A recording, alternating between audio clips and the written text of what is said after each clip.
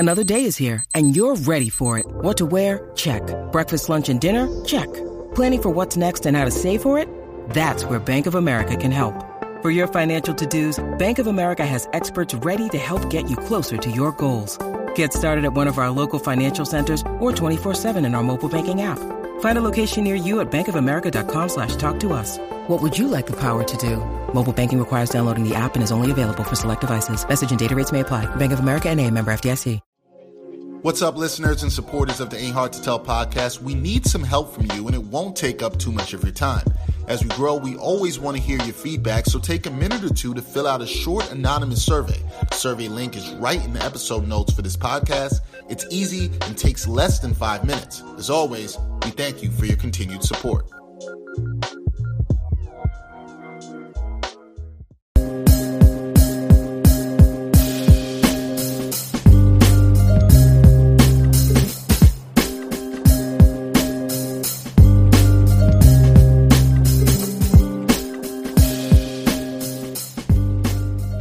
Welcome, everybody, to the Ain't Hard to Tell podcast. I'm your host, Dexter Henry, and we are doing a special live show today. Why?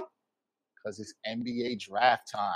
So, Brian and I, we're always doing the show regularly, get it recorded, but we want to do something different, something live for the 2021 NBA draft. And to join me to talk about this, of course, first up is my co-host, Brian Fonseca. He's here, and he's really excited about all these potential trades. He's been waiting for this all week. He is giddy as hell. Brian, what's up, man?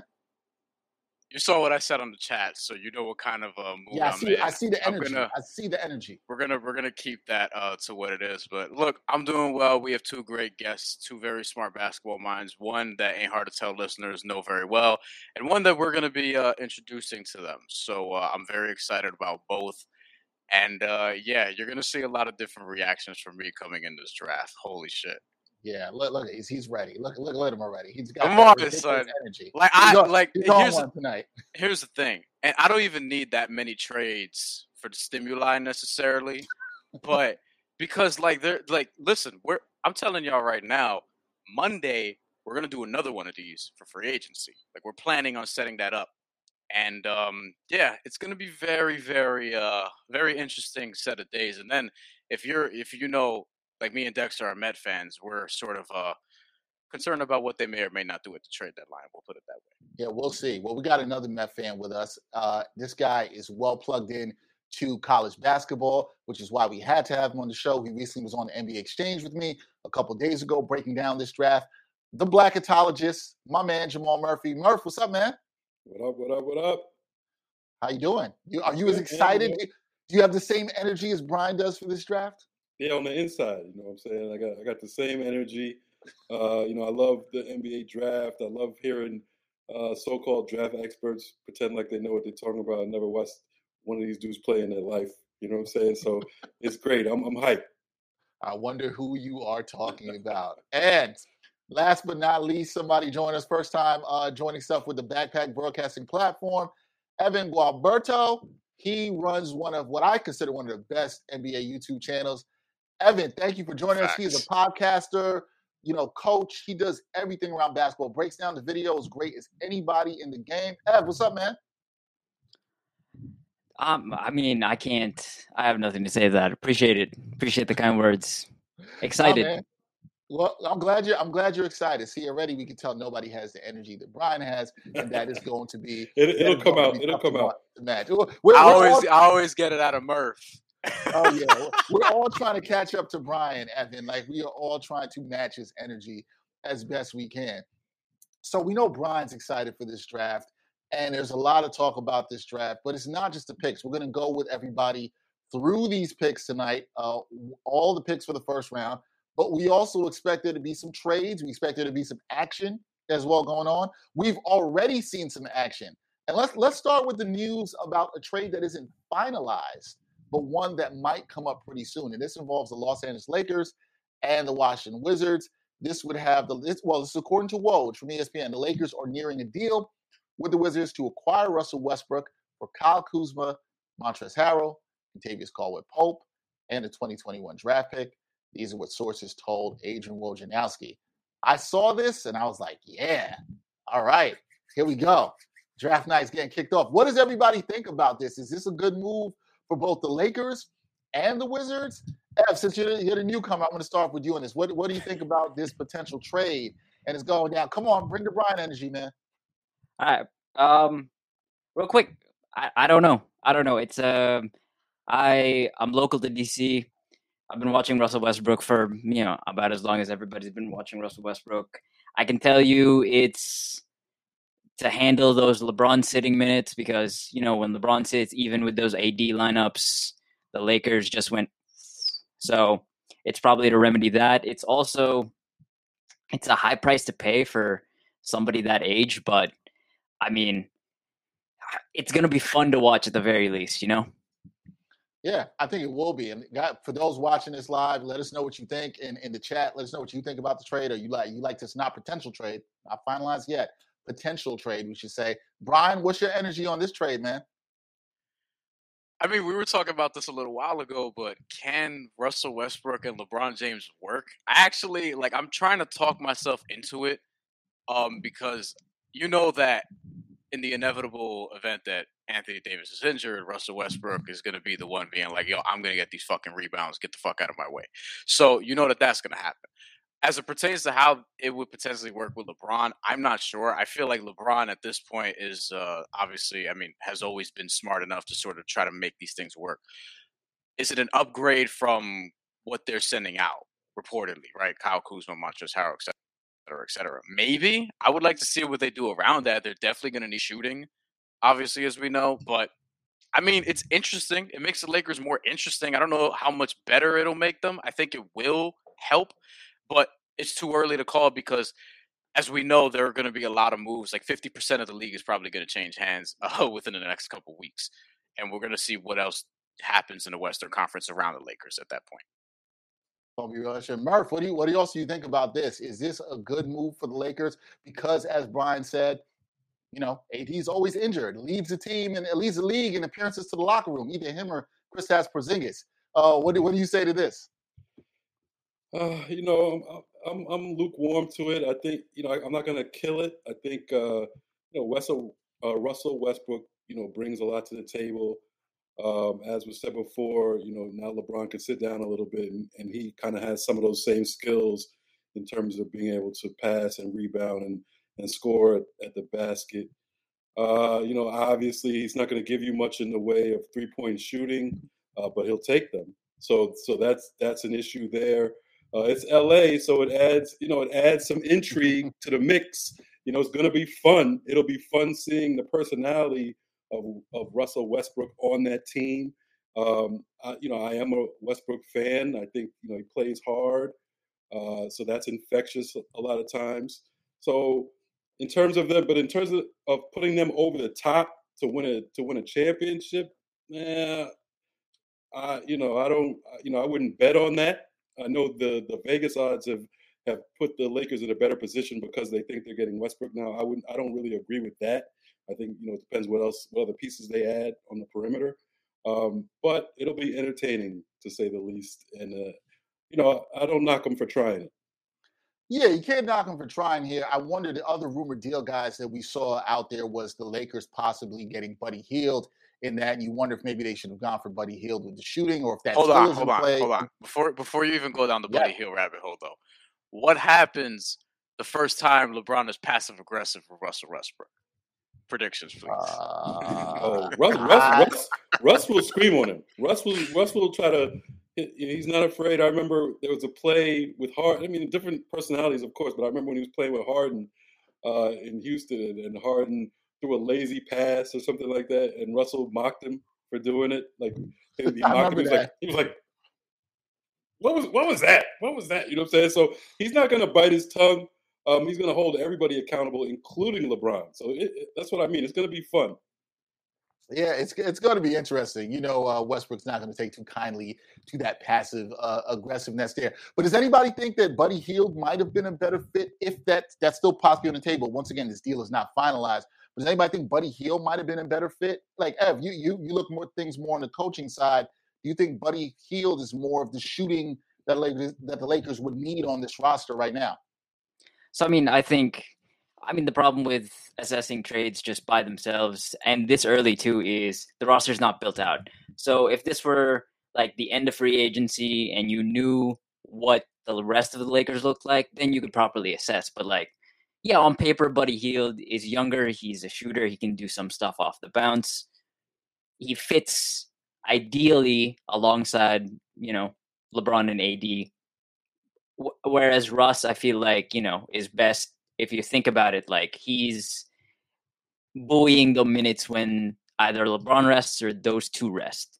So I don't know if Buddy is necessarily the better like player, but he fits better in a vacuum.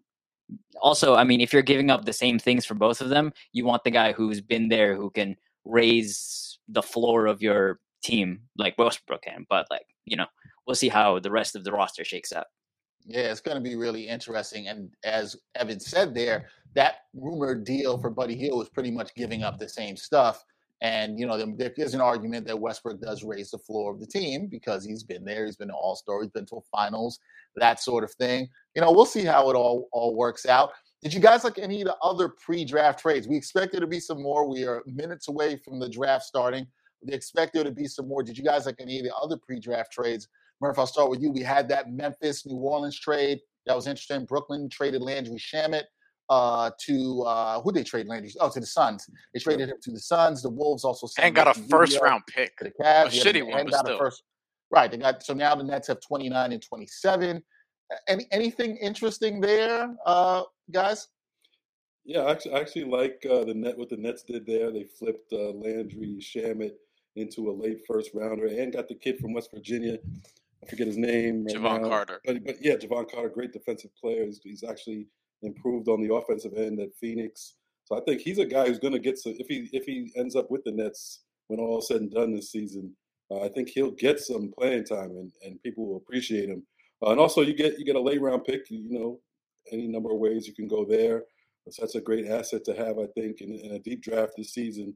And Landry Shamet, to get that for him, I think that's a steal because, I mean, he was a solid regular season player. But we saw, when it comes down to, we saw it in LA too, that he just is not that guy you can really count on when you really need it in a tough situation, particularly in the playoffs. So I think they kind of flipped that into some better assets.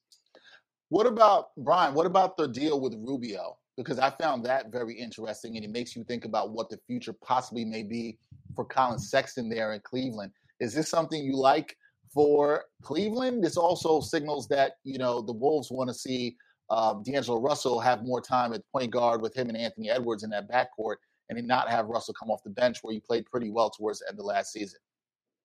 I mean, I guess. I kind of feel for Ricky Rubio, though, because he's going to Cleveland now. And I think that Cleveland, look, if Cleveland gets Evan Mobley in particular, then no, I wouldn't trade Colin Sexton because I could just have a starting five of Darius Garland, Colin Sexton, Isaac Okoro, Evan Mobley, Jarrett Allen.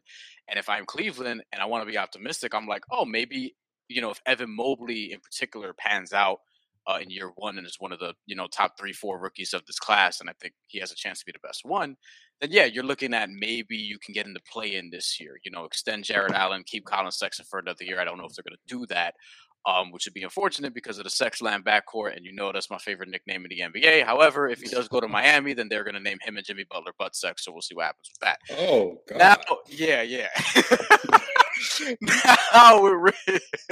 now with Ricky Rubio backing up Darius Garland, dog, I don't know. Like, I think that he's a good, as you put it in a chat that we had earlier, low-end starter, but I think that that's more so possibly insurance for, if they were to get rid of Colin Sexton, though I don't think he should start next to Darius Garland necessarily, but somebody to eat up some minutes there. I do like, however, I like the team if Evan Mobley and Gerard's already, he's not even here and he's telling me to chill out. I like for Cleveland to try to get Evan Mobley and make that starting five that I said, because I think that could actually be fun and entertaining and the way that they should go in terms of building this team. Interesting. Gerard checking and saying Evan Mobley is the dude that he would want in this draft. Shout out to our man, Gerard Hector. He was. That ain't why he not said here chill tonight. me though. I guarantee you that. Oh no, he knows what energy you're bringing. That's why he's telling you to chill. He's like, we're only minutes away from this draft getting kicked off, and he knows exactly what kind of energy you're bringing. But let's pivot now to the draft and some of the picks for a little bit of a while here, because everything has been coming out. There was some rumors, hey, maybe Cade won't be taking number one. Cade Cunningham, that is, with the Detroit Pistons. Then it came out earlier to say the Pistons will take him number one. It seems like the top three is pretty set. Murph, we talked about this on the exchange the other day. Cunningham to the Pistons, is that the right guy? Yeah, I think it's hard to say it's not. I agree with everybody who says he's a safe pick because, I mean, he's the most put together, mature player right now. He's a very confident player, and you got to assume he's going to get better also. But he's been that guy for a number of years. He didn't disappoint at Oklahoma State. He can do a lot of everything. He can score, he can pass, he can handle the ball, he can play defense. He's clutch, tough, has the size at 6'8", ball handling ability. I mean, there's really nothing he can't do now. To me, I feel like he's a Grant Hill type, but not as athletic as Grant Hill.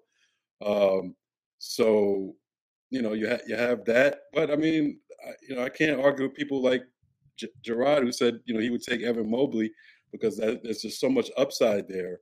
I mean, even Jalen Green is upside there. I think the top three guys are pretty close, and any one of those three could come out of this draft looking like they should have been the number one pick. How much, Evan, have you looked at these guys, these prospects, in terms of the draft? And is there anybody that jumps off and excites you? Is it Cade Cunningham? Is it Jalen Green? From watching videos, any of these guys really excite you? I mean, from a breakdown standpoint, like Cade does everything that you want to see. Like I was watching film the other day, and like he gets switched on to five sometimes. Shout out to PD Webb, who like I talk a lot to. Like he gets switched on to five sometimes, and there's no back down there. He's unafraid of like any matchup, any moment, and they run like posts up for him. Like to Murph's point, like Grant Hill-ish. Like it feels like he's not afraid of anything. I feel like if everything bears out, Mobley is the better prospect, but that's the problem with the draft. That's the problem with projecting out. It's like if everything hits right, then you end up with this player. You end up with Evan Mobley maxed out. He's a superstar. He can do everything at that size. But is that going to pan out? Who knows? Right. So I mean, Cade. Yeah, so you would definitely take Cade at number one. Brian, what about you? I feel like you might have some different energy towards this as usual. Would you go with Cade at number one, or is there somebody else that's tickling your fancy? Look, I like Cade a lot. I think his ceiling is super high. I would just be curious, if I had the number one overall pick, what could I get if I moved back to number two? Just number two. So that I could get Evan Mobley, because I wouldn't want to take Evan Mobley at number one because I feel like somebody else would want to just take Cade and I can just get something by moving back a spot just to see what it was. I think these are the two best players in this draft. I like what Cade Cunningham does a lot, as you guys laid out. Evan Mobley to me is like what you can see or what you have seen in terms of these big men of the future, or really of the modern day. Like he has some Anthony Davis in him. Some have said Chris Bosh. I see a little bit of Bam Adebayo defensively as well. Like you're starting to throw those kind of names out there that I'm pretty sold, because generally I'm not the guy that says you have to take the center. I'm not that guy at all. And recently we've seen that that's not necessarily the case. You can get certain bigs. This is the kind of big, though, you would want to take early because of his versatility and how he could adapt and how he can really switch off and guard. I mean, we got to see if he can guard 1 through 5 at the NBA level, but he has the frame and sort of potential and quickness to potentially do that. He could at least guard, 3 positions well, I would feel comfortable in saying at this point. So I'm very tantalized, as Dexter would say, by what Evan Mobley could provide. And then we talked a little bit about Jalen Green before. He has what I dub fuck you athleticism. And I'm not somebody who gets wowed by athleticism necessarily. Jalen Green, I mean, Dexter, you were throwing out earlier when we were talking over the phone. You threw out like a little bit of young, like 18-year-old. Well, No, I'm here. Okay, I thought you left us for a second. I thought you had so much energy you had to leave. I'm all here. They trying to keep me down. You know what I'm saying? Like it's not gonna work out tonight. But yeah, I think that he does have some of that young Kobe and Tracy McGrady in terms of the athleticism. And you could see he has a nice ceiling as a shooter. So I think that he intrigues me as well in that top 3. I think he goes to Houston, and that makes a lot of sense, though. Yeah, I will say this. I don't want to say I'm high on Jalen Green or for what I've seen, but I've been very intrigued. I do think there's something to guys that play. And Evan, you tell me how you feel about this too when you're looking at video. Guys who've played against other grown men, and no disrespect to the college game, but he's played against grown men. We've seen the athleticism. Not a super guy, a guy who gets high on, oh man, this kid's an athletic freak, so that's it. But he's got some of that FU athleticism that Brian talks about that I like. That reminds me a little bit. You could say it. You can say it. You're not under contract. You don't have to censor yourself. I don't have to. You see, Evan, he's trying to bring out that energy in me already. And I think his shot is decent already. Our man Gerard Hector checking in on the chat says he has potential to be a good shooter. And I think that is true. That can absolutely happen. But I do like his, I like his bounce. I like what he's showing. He has some confidence. I think he could be good. However, look, if I'm Detroit, I'm taking Cade, and that's the pick that's been made. Cade Cunningham will be the number 1 pick in the draft for Detroit. But I think Jalen Green is going to be intriguing to see if Houston takes him at 2. But I do like what he has to offer.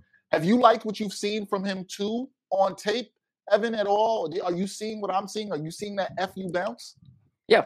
I mean, it's definitely there. That's the one thing that pops off right away, right? I think to your point, the value of like having guys who play against grown men. So like guys who play overseas, especially as like 16, 17, 18-year-olds, they're playing against dudes who are like that much stronger. You can, and like have that veteran know-how. You can sort of see how they play the game, how they think the game, how they react at that higher speed. Whereas in college, I don't necessarily know. Every now and then you'll come across a top prospect, somebody who's definitely going to be going to the league, and then you can measure yourself up there. But I just think like there is so much value in seeing what they're like against not necessarily NBA level competition, but like maybe just a half step below, so on and so forth, Yeah, no, it'll be very, very interesting to see how he develops. So Cade Cunningham, number 1 pick. I think we all thought that's what would happen. Detroit doesn't do anything crazy. Woj said that shit 8 hours ago and ruined it for everybody. Woj should let us know 8 hours ago. And for those of you watching the draft and checking in with us, we already know what the number 2 pick is going to be. Chris Haynes reported that his boy from Fresno, Jalen Green, is going to the Houston Rockets at number 2 overall. That opens the door for, I'm telling you, I think that the Cavs should really get Evan Mobley. I honestly do. I did a FanDuel stream not that long ago, and Justin Rowan is somebody, I think he actually works for the Cavs website, and he was saying, like, yeah, this is who I want them to get. And this was probably a few weeks. This was the day of the draft lottery, whenever that was. All these days blend together now, so I'm not sure. Evan Mobley next to Jared Allen could absolutely work, because Jared Allen is very selfless, just wants to rebound, block shots, or contest shots at the very least. Doesn't really need the ball like that. He's an excellent rim running center for what you would want to build around. And then Evan Mobley could do all the other shit outside of that. Like he can score, he can get the ball, he can switch on defense. Mobley versus Jared Allen could work on the inside. That Cavs team, they're going to be a little bit of a league pass favorite for me if they do get Evan Mobley and pull the trigger on that. That will be interesting. We'll get back to him in 1 second. But do you guys, Murph, do you like this Jalen Green fit in Houston with him going to the Rockets at number 2? Yeah, I like it. After losing Harden, they get another explosive offensive weapon. I've become more and more impressed with Green the last few days, especially just watching more of him on film and listening to guys who coached him and stuff like that, and learning more about it, like his work ethic and drive ever since high school. And then his athletic ability is just ridiculously off the charts. I think, it's pretty clear that he's going to be a star in the league. I'm very high on Mobley also. So I think Cleveland's getting a steal at the 3rd pick. But to me, they would be getting a steal either way. If it were Mobley or if it were Green, they were just in a great position to get either one of those guys. So I think both teams make out here. I wonder though, Murph, and for this for everybody, we'll just open this up. I wonder, guys, if the Cavs overthink this pick here, right? When we get to 3, right? Because you can overthink it to the point where it's like, hey, we have a big in Jarrett Allen, we're adding another big in Mobley. Should we do this at all? And Evan, let me know what you think, because I'm of this mindset. Talent wins. We're getting to that, Gerard. We're getting to that. The Raptors. You'll figure the rest of this out. Okay, you'll figure the rest of this out. I think Mobley's that good. If you believe Mobley's that good, take him. You got to take him, and the rest of this. Brian will say, "I'm going to get cursed like him." The rest of the shit will figure itself out, right? Brian loves that energy. What do you think about that, Evan? Should they? Are they overthinking this if they somehow trade the pick and don't take Mobley at 3? So here's my hope. This is me. Like I have a bunch of different ties to the Raptors, but mostly I want to see Mobley on the Raptors. Oh, okay. Because you put him with, like, I don't know if Pascal Siakam is going to get traded, but the fit I want to see is him next to OG Anunoby, who, like, at whatever size he is, I think he's about 6'6", whatever size he's listed as. He reminds me of Ben Wallace in a way. He can switch on to multiple players. He's kind of like, I kind of call him the middle ground between Bam and Ben Wallace, the way he can be that small and be a center. And so you pair those two guys together, I think they can be dynamite defensively. And maybe it's just the fact that, like, I know a bunch of Raptors people, but like, I love their development program, so I would love to see him there. If the Cavs overthink it, which they, like Murph said, they absolutely should not, like, I would love to see him on the Raptors, man. Murph, to you on that, right? The Cavs, the Cavs could be the Cavs. They could overthink this. How bad? You sound like you think this would be a horrible mistake. Of course it would. Of course, I mean, there's a top tier of 3 guys, and it's these 3 guys really. And in Mobley, I'm a little worried about the Cavs' development situation, and hopefully Mobley gets the proper development that he needs. I do, I'm about 90% sold on Mobley turning into like a superstar type of player, but there are parts of his game, he just needs to mature, I think, and I'm not so sure what his offensive mentality is. We'll get to see that. So that's something that's going to need to be developed. So I hope they can do that in Cleveland. But you don't pass up on a prospect like this who comes in defensive ready. I mean, he could be a top defender as soon as he steps in the league. Okay, so you can't at his size. Okay, so you can't pass up on this. If they pass up on this, Kobe Altman might as well just resign. It would just be ridiculous. And he's a Brooklyn kid, so I hope he does the right thing here and takes Mobley. It's the obvious pick. I hope so. Now, if the Cavs don't do the right thing, and I like that Brooklyn tie and do the right thing. That was good. Very nice there, Murph. Who would be likely to trade up for him? Would the Raptors want to make a move if they really say, hey, we're going to try to give something to move up to 4? But I think that would mean probably parting with Anunoby if you were going to probably try to move up in some kind of way, one spot at least, or somebody, maybe Sexton. I don't know. Do you think there's a team that might really want to go up there to get Mobley? The OKC Thunder, perhaps? Does anybody think that's possible? Or, I mean, I'm thinking of these things where the Cavs could mess this up. I'm thinking of how this can go down. Well, Oklahoma City's got to do something with all them damn picks. Like, you don't ever play 2K, and then all of a sudden you stockpile too many picks, and you're like, what the fuck do I do with all this? I got to trade it all to consolidate for something. Like, that's how I feel like Oklahoma City is going to be at some point, because they have so many picks. Well, we do have news here, a couple bits of news. One, Cleveland will select Evan Mobley at 3, so they did not mess this up. Can you please? I'm going to read it the way Woj fucking worded this. Cleveland has imagined USC 7-footer Evan Mobley playing on a front line with Jarrett Allen, some 4-man, some 5. Cavs believe he's a franchise player. Like, the way he's saying it, just sort of dancing around, saying that they picked him because, remember the whole thing a couple years ago about him spoiling picks, and the league didn't want him to do that because he's with ESPN. So I found that very interesting. Russell Westbrook. Oh shit. That's the next thing I'm getting to, guys. The Wizards have agreed. There's an agreement. This is a done deal. The Wizards have agreed to trade Russell Westbrook, 2024 second round pick, 2028 second-round pick to the Lakers for Kyle Kuzma, Kentavious Caldwell-Pope, Montrezl Harrell, and number 22 tonight. So the Lakers actually get some. Read that one more time, please. All right. One more time. Wizards have agreed to trade Westbrook, a 2024 second-rounder, a 2028 second-rounder, to the Lakers for Kuzma, KCP, Montrezl Harrell, and number 22 tonight.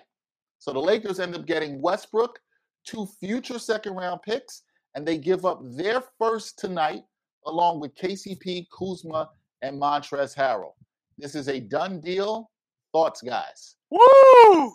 Oh, there we go. Shit. There we go. We got the energy. Okay, look. Let me say this real quick. The more I think about it, I'm like, all right, I don't know. I have to think about how much Russ improves that, right? How much he improves them with the Lakers. But if you're asking me if I'd rather have Russell Westbrook than Kyle Kuzma, Kentavious Caldwell-Pope, and Montrezl Harrell, I might take Russell Westbrook in that and just figure out the rest of the shit later. I mean, the 2 second-round picks are what they are. I don't even think I said that correctly. And then with LeBron James, I just trusted him to figure it out. They need some shooters, though. But I love that they have Russell Westbrook as a competitor. And look, what 2 dudes in the NBA want to win as badly as LeBron James and Russell Westbrook at this stage of their careers? So we'll see. I'm concerned about the health for all 3 of their stars, but we'll see. I think it's interesting at the very least. All right, our man Gerard Hector checking in on this. I think he brings up a point that's at least somewhat fair. Evan, are you concerned about spacing with this team now, with Westbrook and LeBron on the court? Yeah. Oh yeah. I mean, I was concerned before when it was Bron and AD. It's. So my thing real quick is everybody gets to talk about Russell Westbrook. If you're a low end contender, you can add like a guy like KCP. Go ahead and pick him up if you can, because I mean, the Wizards aren't going to do anything with him. I think he provided great value in the bubble, especially in that playoff run. Like I said it once on the podcast, I was just like, if KCP is going to KCP, then there's nothing you can do with the Lakers, and that's just it. Like if he's hitting, what are you really going to do? With Westbrook and the Lakers, I got to see what the other pieces are, because I think right now, off the top of my head, I think the only other person on roster besides those 3 is Marc Gasol. So it's not a lot of spacing there as of right now. So, there is not a lot of spacing there at all. They kept Taylor Horton-Tucker. They didn't trade him in that deal. They did not trade him in that deal, so he's not spacing much either. Well, he and Alex Caruso are restricted free agents, yeah, that's true. He and Alex Caruso are restricted free agents, and I wonder, and I want to toss it to Murph, but I wonder what this means in terms of the potential of like keeping those guys, Alex Caruso in particular, because I think that they're gonna need somebody to guard other point guards, other ball handlers. Well, I also wonder, guys, what does this mean now with this domino falling with this trade? And Brian was hyped about the transactions. He's probably jumping for joy inside. You might not be seeing it, people, but he probably is. I also wonder what this now means for Bradley Beal. And we've heard a lot of talk about the Golden State Warriors. They have picked 7 and 14.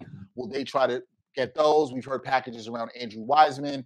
Andrew Wiggins. I was mixing up two players there. And Wiseman. That sounded like a player to me. I didn't even correct you. This sounded like a player. You're like, Andrew Wiseman. Sounds good. Those 2 guys, Wiseman and Wiggins, along with 7 and 14, possibly going to Washington.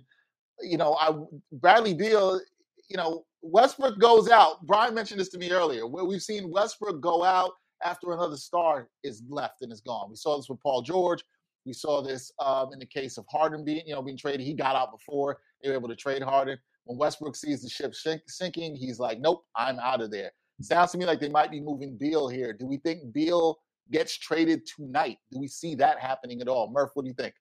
I mean, all reports say no. I mean, Shams said that he reported earlier today that Beal is happy in Washington, which sounds funny just to say that he's happy there. I wonder if he heard that Westbrook was being traded and maybe he wanted to stay. I don't know. I don't want to throw any shade out there. I'm just curious. I'm just trying to figure all this stuff out. But no, I don't think it doesn't look like he's going to go anywhere. It looks like for now the Wizards will try to build something around him. I don't know if this trade accomplishes much of that. I mean, you got Montrezl Harrell, you got KCP. I mean, and Thomas Bryant, Montrezl Harrell, and Thomas Bryant. Right. So I don't know. He's not going to have much. He doesn't have much of a team right now. So we'll see what the Wizards do. But I predict that Beal stays put. Beal staying put tonight. That shall be very interesting. Yeah, sure. Go ahead. Do we think that Buddy Hield is still attainable using whatever sign and trade method they have to use with based around Taylor Horton Tucker, possibly Alex Caruso also? But I'm wondering, could they? Because I think we would all agree that even though Buddy Hield is not seen as the better player, he's probably the better fit next to LeBron James and Anthony Davis, probably by a good amount. So I'm wondering if you're not going to keep Taylor Horton Tucker and you're not going to keep Alex Caruso. I don't know if they are what their plans are necessarily, but can you sort of package them as some sort of sign and trade and try to land Buddy Hield, whose contract is not as bad as people think? It's like $22 million roughly, then 20, and then 18 for somebody who averages 16, 17 points per game, and then is shooting 40% from three. I'm going to ignore Gerard, but yeah. Yeah, but I feel there's a fair question. But what do the Lakers really have to give? If you're Sacramento, why would you do that deal? That's I don't want no disrespect. I don't want Alex Caruso and Taylor Horton Tucker. And what are you going to give them the 2 second-round picks you just got from the Wizards? That doesn't really entice me. What is Sacramento doing? I mean that's like a trick. Well, that's a question. Yeah, that's a trick. That's a trick question. But I hear people say, "Oh, we're going to get." First of all, they got rid of, Bogdanovich is gone. So remember last season it was like, "Oh, we can't have Hield and Bogdanovich. They're basically the same." They want to shoot, blah blah blah. So now you have Bogdanovich gone. So you would think that Hield would be fine there, but now they're saying they want to play Halliburton and Fox together. Mm-hmm. But they're both really point guards. What do we do? What is Sacramento doing? Yeah, we got another trade. We never know what Sacramento's doing, to answer your question. What they should do is keep my guy Rashawn Holmes, but he actually deserves better than Sacramento, so never mind. Let's do the pick first, and then we'll talk about this other trade. All right? This goes to Evans plugged in with this team, the Toronto Raptors. He's talked about that. The Raptors, I think a lot of people here thought they were going to take Jalen Suggs. I thought they would. They do not. They take Scotty Barnes at 4. Wow.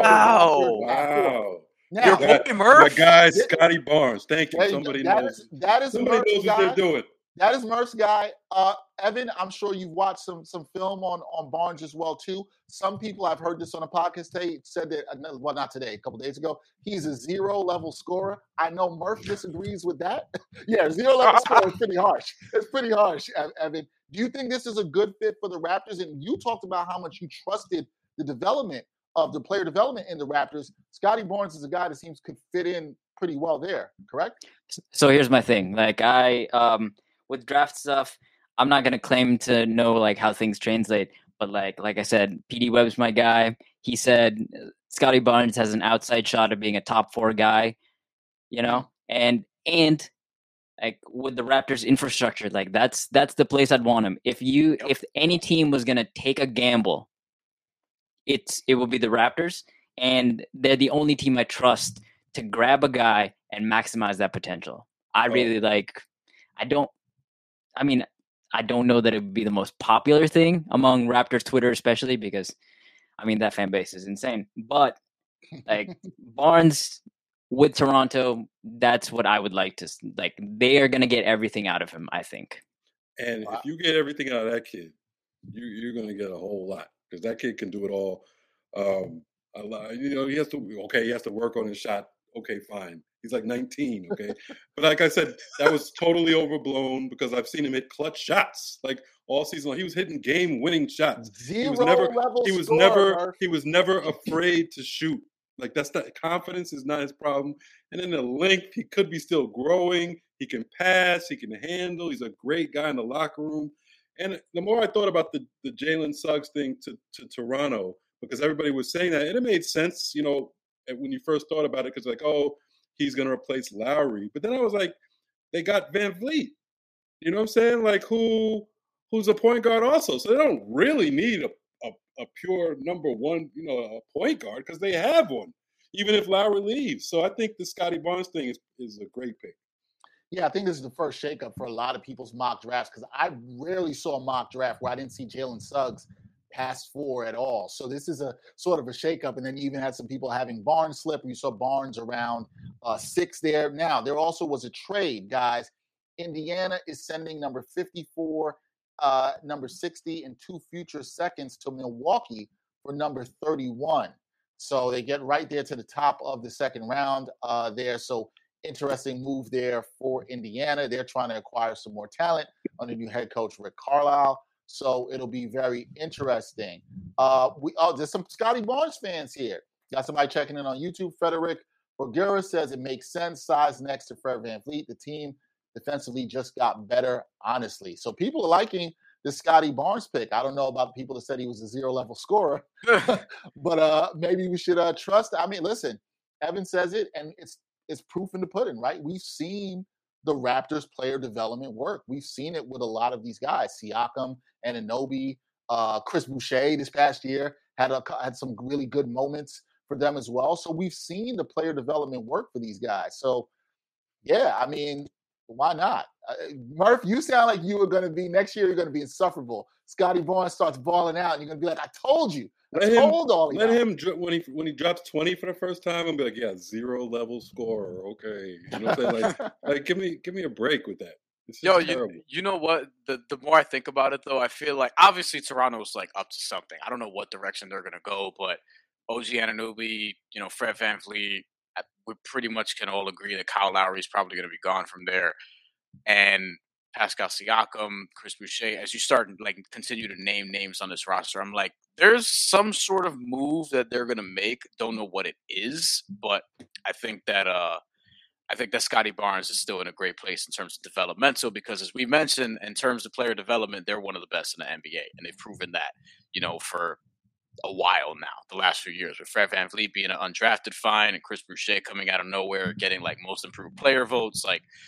This is a great spot for Scotty Barnes, I must say. And now, Woj is saying that Jalen Suggs is going to Orlando, and I like Jalen Suggs, but man, Cole Anthony, Markelle Fultz. Wow, You got to trade somebody. I never know what Orlando's doing, and it's disappointing because in terms of cities in America that have a lot of Puerto Ricans, Orlando is right up there, and the Orlando Magic is a team that I would want to see do well. But I mean, I just never know what they're doing. To be fair to the Magic here, I think you can say they took the best player available, right? And they're going to let the talent sort of figure it out. Yes, it's a crowded backcourt. You're right, especially in terms of at the point guard position. I tend to agree with Murph. You got to trade somebody here. But I like Jalen Suggs. I am high on Jalen Suggs. Yeah. I think Jalen Suggs is going to be a good player. I hate the term winning player. And Cole Anthony can play the 2. Our producer Greg says, I don't agree. I don't know whatsoever. I don't know about that at all. Yeah, Suggs is probably the guy that plays 2 out of all of them. I can see that more. Yeah. Let me mention this real quick. Yes. Markelle Fultz, 3 years, $50 million contract he signed a while back. That starts this year. Okay. So you owe Markelle Fultz $50 million. I don't think there are any player option, team option. I don't think there are any options. Someone correct me if I'm wrong. I would have to look at that, but he's starting that contract. So, I mean, there's a commitment there as well. I don't know if Jalen Suggs, gets flipped because that could still happen, but, we'll see. We shall see. That'll be interesting. I agree, though. You got to take the best player available there. I don't think, especially because it drops off after, the top 5. So I mean, what are you going to do? Take a chance on book night? I mean, Suggs is the best player available right now. Yeah, so sometimes I'm with that in figuring out. I think this next pick that we're coming up with the Thunder is really interesting. What they do there, I think a lot of people thought the Thunder might fuck that. Give me another trade, Dex. Give me another trade. Well, see, I was going to get that.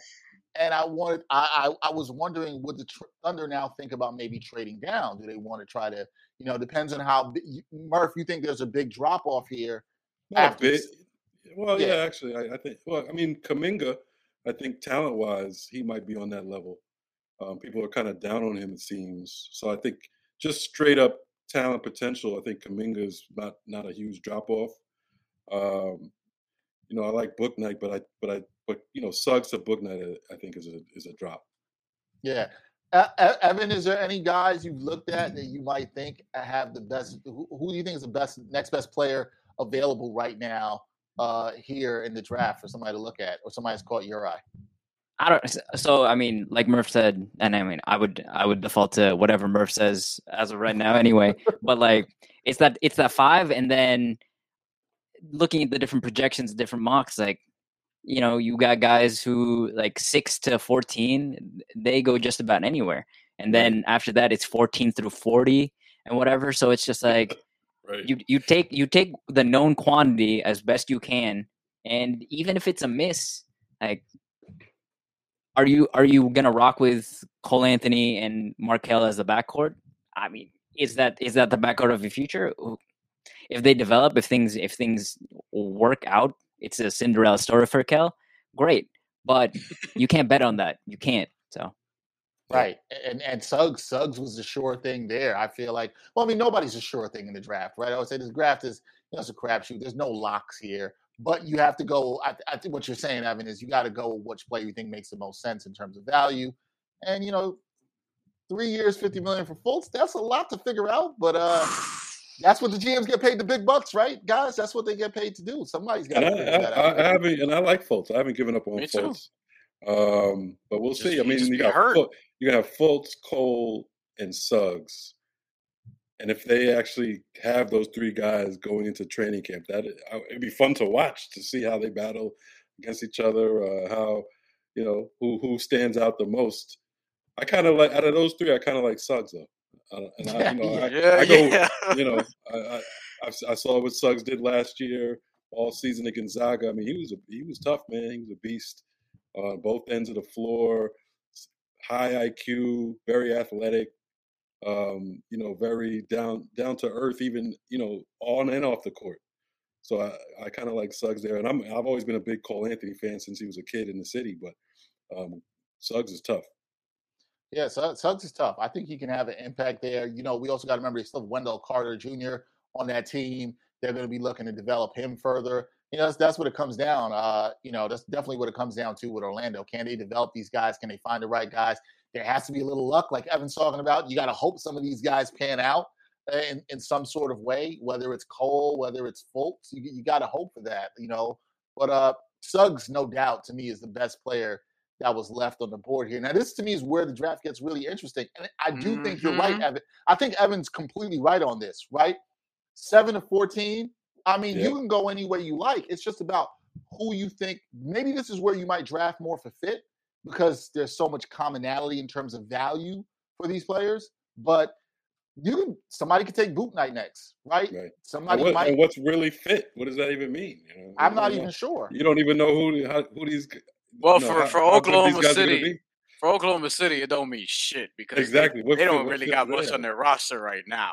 Like I understand it's a draft, but it's like, yo, I want, like, is Shai Gilgeous-Alexander going to get traded? That's what I want to talk about now, because we're seeing some smoke where Oklahoma City is like, you know, where he's available, but we're not quite sure if we want to deal him. And Shai Gilgeous-Alexander, I don't know, but you can get a lot back for him.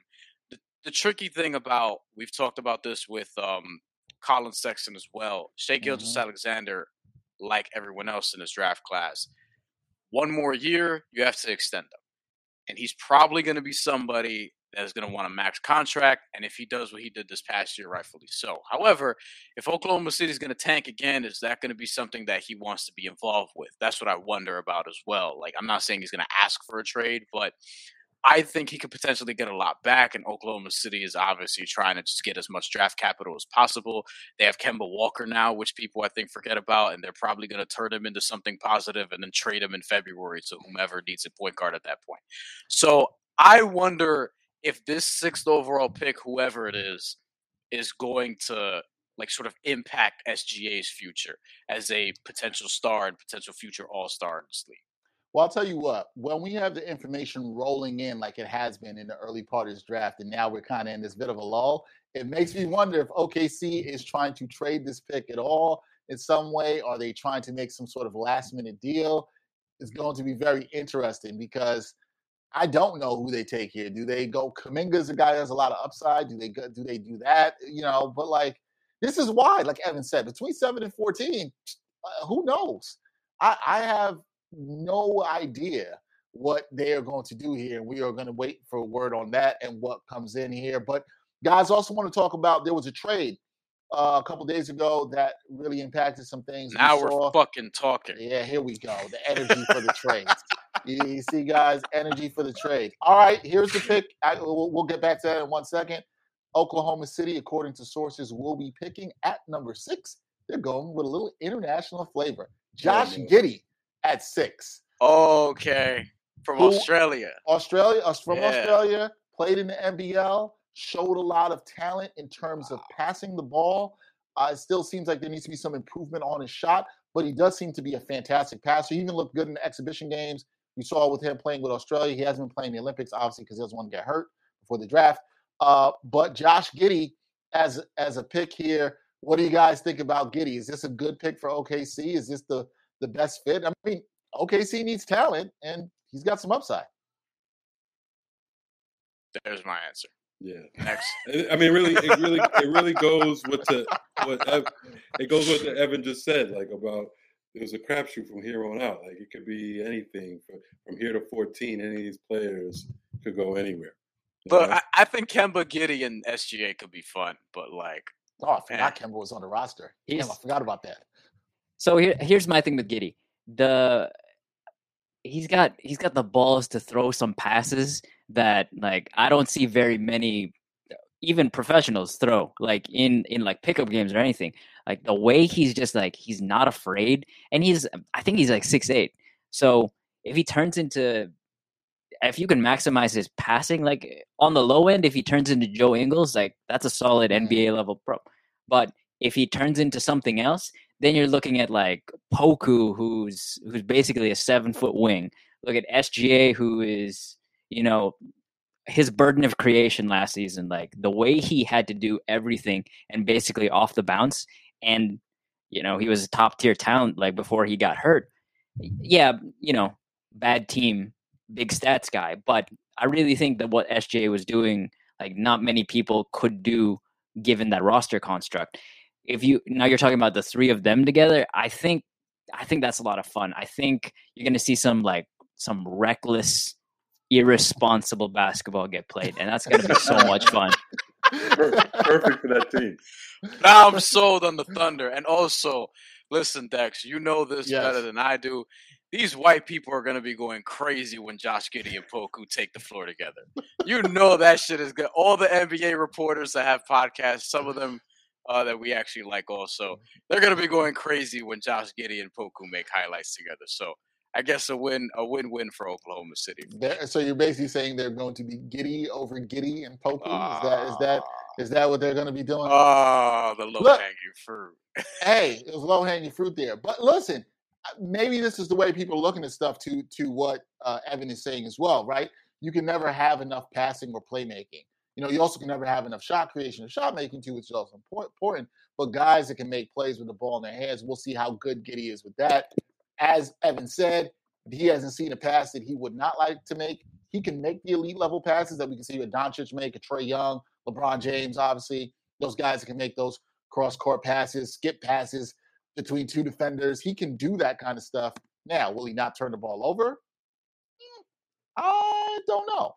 That'll be really interesting to see. So that could be really interesting to see. And Shams has reported that OKC traveled last week into California to have a private meeting with Josh Giddey per sources, and then they drafted him tonight. So very, very interesting there. From the same league that Lonzo Ball and RJ Hampton came from also in Australia. Yeah. Good league out there too. One of the best pro leagues in the country. In the world, in the fucking country. What are the best pro leagues in the world? You're such an American. Yeah, listen. Basketball around the world. Come on, Brian. No respect for basketball around the world. Just disrespecting these other leagues. From man. the guy who watches fucking BSN PR pro games in Puerto Rico. You know what I'm saying? There you go. Like La Liga. You know what I mean? Look, I'm the guy who revealed on this podcast that if you look hard enough in NBA 2K17, you can find Luka Doncic on Real Madrid. He just has like a 56 overall. Okay, that was low. He was like 16, 17 years old. He was still not a 56 overall. That's my point. Even at 16, 17, they didn't know who he was. That's their fault. They messed up. They messed up on that. Like that's their fault. Does anybody have any idea who's going to get picked next? Could it be Book Night? Could it be it could be anybody. Who's on the board? Probably Book Night. But we were going the Pelicans. I want to talk about that Pelicans trade because we were going that direction before that. We go in that direction with the Pelicans trade. It's all about the trades for me. But like with Joe, what was it, Dex? Completely right. It was Jonas Valanciunas. For Eric Bledsoe and Steven Adams, and there was some sort of draft compensation involved there. But the swaps between 10 and 17, and then the swaps of their second round picks. The numbers of those are escaping me right now. But they swapped first round picks this year. So the Pelicans went down from 10 to 17, where Memphis had, and Memphis moved up 7 spots, along with taking on the contracts of Bledsoe and Steven Adams. So the year after they added them. Right. So it was the Pelicans, they made they did the ridiculous move getting those 2 guys last year, and then they trade them. They realize that, and they get rid of both of them this year. And under the circumstances, I'll take Valanciunas because that's not a bad guy to have. Murph, do you like him next to Zion? Because that's your boy. Yeah, because it gives him a little spacing. Valanciunas is a very, very versatile on offense. He can shoot from the outside, so it gives Zion space. Evan, what do you think? Zion and Valanciunas. I'm working on a Valanciunas video right now because I think Ja, obviously the Grizzlies' best player from last year, most important probably, but like night in, night out.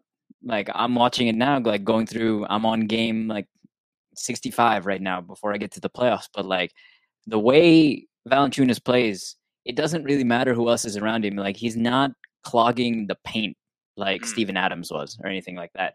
So like the fact that he can come in there, is anybody going to survive in the paint with Valanciunas and Zion in there? I don't know, but they can play high-low.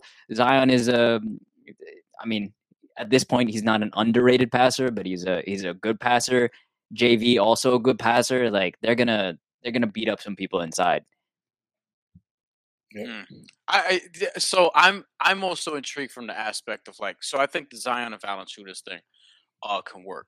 However, they want Kyle Lowry, which is what we're seeing a lot of the Pelicans do, and to me, while I can see that from Kyle, I'm probably not doing that at this stage in my career unless they pay me like an obscene amount of money. Then whatever, I'll go to New Orleans and be there for Mardi Gras and shit with Zion. But like in terms of timeline, Lonzo Ball, I feel like is perfect for them, and they have that money where I don't know if they're gonna match any offer that he gets. And I think the Knicks should be pursuing Lonzo Ball hard, which you've heard me say before in terms of, needing a floor general, a guy that can knock down 3-pointers, like actually getting a point guard and putting the ball in his hands more than he had it last year. I think that's something that can make sense. But I think that they should just keep Lonzo Ball instead of trying to pursue Kyle Lowry because for what? Like Zion's really young. Lonzo Ball throws him amazing alley-oops. And obviously, his 3-point shot and his free throw shot has gotten a lot better. He doesn't get some, but I think that they should be able to pull that off. So I'm surprised at how much they like Kyle Lowry. So I'm interested to see what happens there because we've heard Kyle Lowry linked to legitimately about 4 or 5 teams. Though the Lakers are one of them, and I'm not sure if that's necessarily still the case. No, that's not the case anymore. Yeah. That's definitely not going to happen. Golden State will be picking Jonathan Kuminga at 7. Okay. Woj and Shams both reported there's a lot of discussions around trades for that, but Woj just also said that the trade talks are now dwindling, so it appears Golden State will keep Kuminga at 7, a player with a lot of upside there and athleticism. I wanted to ask... I'm still skeptical that they keep him, though. We'll see. We'll see. And I wanted to ask Evan about this, too, because he brought up with Valanciunas and his ability to space the floor, which I think is definitely helpful for New Orleans. Do you see Valanciunas, and from what you saw, he didn't attempt that many threes per game last season. I think it was just under one a game, like something like 0.8 or something about that. Do you see him in his new role with the Pelicans? Do you see him taking more threes? Are they going to require that of him? Is that something you think he'll be comfortable from what you've seen from his game thus far to do that? So here's my thing.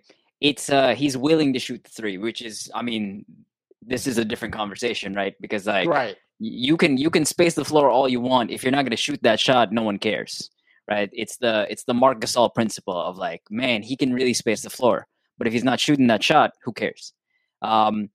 With Valanciunas, my favorite thing in the world is he'll pump fake, and if you bite, it's over. He's at the rim, or he's at the nail, floater, cash. So he's willing to pump on that shot, and if you don't have that discipline, you're done. So I don't think it matters that he is going to shoot as much, because like he made under 33s on the season, but he attempted one, and based on the film that I'm watching, I guess the scout isn't out on him yet, because when he pump fakes, people bite. Like Serge Ibaka, who was his teammate in Toronto for like half a season, he bit on the pump fake, blow by dunk. Like, what are you doing, you know? So he'll act like it. His pump fake is, what's the word? It's convincing enough to make you think he's going to shoot it, and that's all he needs. That's all he needs. Again, guy who attempted less than a three per game last season. I think we'd like to see him do more, but like, because you feel like at some point, Evan, people are going to catch up and be like, all right, maybe we shouldn't bite on that pump fake, but it hasn't happened yet. So who knows? Coming in at 8, Orlando has the 8th pick. They are picking Franz Wagner. With this pick, Murph, you're not a fond of this pick at all? No, I saw him a few times during the college season. I was never really impressed. He does have an NBA body. His brother, of course, is in the league. His brother was actually a better college player than he was, but he's younger. So yeah, it was just something about Wagner that I didn't understand why he is so well thought of at this stage. But a lot of people are high on him. He was in everybody's mock top 10 pretty much. So we'll see. But I've never been high on him.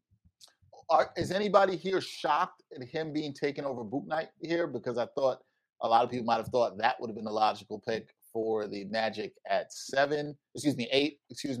But they go with Wagner here. Murph, I know Murph's probably like, no, he probably would have took Bouknight over here. Anybody shocked about that as well? I mean, I'm not shocked. We were just talking about this. It's like, I mean, Suggs is definitely the better player. It's like, but if you're throwing like Bouknight in there, like that's 4 guards, and we were wondering how the 3 of them fit together. So like, I get it from the standpoint of like, we can see what happens. Like, let's take a flyer on him. Like, it's an upside thing, I think. But like Murph is saying, like, I mean, I like Wagner defensively. Like, he can do more than what he looks like he can do. But I think for me, it's what Orlando's doing is like, I don't know who they have on roster that they could keep. I know they have Mo Bamba. I know Jonathan Isaac is hurt. Right. I got your roster right here. This is exactly what I'm looking up, because Come I'm on, like, inspire the Magic fans. Inspire them. I'll try. They got Suggs. That's the good thing. Look, they got Suggs. They got Wagner, who a lot of people are high on for reasons. Gary Harris is there next year, who I completely forgot about as we're talking about their loaded backcourt. Granted, he's an expiring contract. I assume they'll try to flip him at some point, maybe even buy him out, but it's going to be $20 million, so we'll see about that. Jonathan Isaac, remember him? He got injured. He is signed to a 4-year, about $70 million deal that begins this year. So beginning this year, you're paying Markelle Fultz and Jonathan Isaac a combined 9 figures starting this year. Annually, it's obviously not 9 figures, but in total, right? So Jonathan Isaac begins a 4-year deal, $17.4 million a year straight through. Markelle Fultz, as we already mentioned, 16.5, then 17. And the last one is not fully guaranteed for whatever that's worth. Terrence Ross is still there, and we saw some reports earlier today that Terrence Ross is in some trade talks or whatever. I feel like he always is, but he's got a couple years left on his deal. Mo Bamba's still there. He's in the last year of his deal. Wendell Carter, Cole Anthony, we've talked about. Chuma Okeke, he's there. Michael Carter Williams is still there, apparently. RJ Hampton, again, another guard. And Dwayne Bacon is also on a not fully guaranteed contract for this season. So Mo Wagner apparently was there and is not any longer. So they got his brother now. I don't know if they're going to keep them together. But, yeah, there's your 2021-2022 Orlando Magic. Well, for now. Yeah, look, their rosters are always cluttered. Like, I remember they had, like, Al-Farouq Aminu, Jonathan Isaac, and another 3-4 tweener just sort of bumping into each other a couple of years ago. I think that was the DJ Augustine team that beat the Raptors in game 1 and then lost in that series. But like a lot of people, were inspired by that. Look, I don't know. I can't even begin to like try to figure out who their best player is. I think some people would say that it's Jalen Suggs right now, which is interesting. Depending on how you feel about Jonathan Isaac and I guess Cole Anthony, like, yeah, I mean, look, I hope they have their pick for next year. I hope so. They'll have a high one. They'll have a high one because they got a lot of moves. They can still. There's still time, guys. There's still. They have a lot of high picks though. Like they just got Mo Bamba in like the top 5. You know what I mean? The problem with Orlando is Orlando's missed on a lot of these picks over the years. They just missed again. Oh man, well, let me say this. But like I said, Suggs, I'll give him Suggs. Suggs is a good pick, man. You got 1 out of 2, and their hand was forced into Suggs. Actually, I would assume they thought they'd probably get Barnes. Like I'm looking at their payroll, and I'm like, I don't know what you get for Gary Harris, but I presume that you're gonna try to trade him. You got a package. Terrence Ross. I mean, I don't know what you. I mean, when I get 2K22, this might be the team that I try to turn around because this looks like a fucking challenge. Holy shit! Aren't the Knicks trying to get Terrence Ross? But he'll be good for them. That would actually make sense. I think Terrence Ross, like as a shooter to come off your bench, as a spark plug to play 20 to 25 minutes, and you want him to get 12, 13 points a game and shoot good, shoot a nice percentage from 3. I think he's good. He's not the best at that. Like if you're the Knicks, you'd probably rather just re-sign Reggie Bullock, right? But I think Terrence Ross is not bad. But his contract, I don't think a lot of people are going to love that. Terrence Ross is getting $12.5 million this year, Dex, and then $11.5 next year. And the reason I would rather re-sign Reggie Bullock is you got his bird rights, and whatever you sign him for, it's only 5.6 against the cap, and I think he can give you better shooting. Maybe not the playmaking in terms of creativity that Ross can do off the dribble, but he can shoot. So I would rather keep the cap flexibility and go with. Terrence Ross ain't much of a playmaker though. Now he got better at it last year. I will say that. I guess the other thing too is I think that. He's not going to stay in his lane. When Terrence Ross is feeling himself, I don't know if you want that experience. Reggie Bullock was 40% from 3 last year, I believe. I checked that earlier today. So now to keep things rolling, and Murphy. A lot of Orlando Magic talk. Murph is so excited about the Mo Wagner pick. Yeah, and let me just say, Wagner. I know I'm hating on him, whatever, but it's just when you pick that high, I just feel like you should. You got to pick guys who jump when you watch the game. They jump off the page. They jump off the court. You notice them for whatever reason. And Wagner's not one of those guys. He never like if you're watching a Michigan game last year. First of all, hardly anybody jumped off the page for Michigan. That's not. They had a great season. They were a great team. Played team defense, team offense, but he hardly jumped off the TV screen to you. Like you didn't even notice if he was there. And those are not guys that I think you should pick top 10. I just don't get it. All right. So we talked about James Bouknight, who a lot of people had rising up the draft through the mocks last couple of months. We've seen him rise.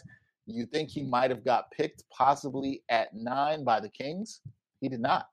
Davion Mitchell is the pick for the Kings at 9. The Kings, another team who we never know what they're doing. Never know what they're doing, but the Kings are taking Davion Mitchell at 9. Murph, do you like this pick for the Kings? Man. I mean, I like him as a player. It's probably that's a no. No, I mean, I like him as a player. It's kind of sad that he has to go to Sacramento. Right. And also, what's the fit there? You get, like we just talked about, the guard situation over there. He's kind of like an undersized 2. You know what I'm saying? He's not really a 1. He's undersized 2. He really kind of came out of nowhere last season in terms of being the player that he was. So we'll see if it's real. He's older. He's 22. So maybe he did find himself last year. He is a very good athlete, very fast, quick, great defensive player.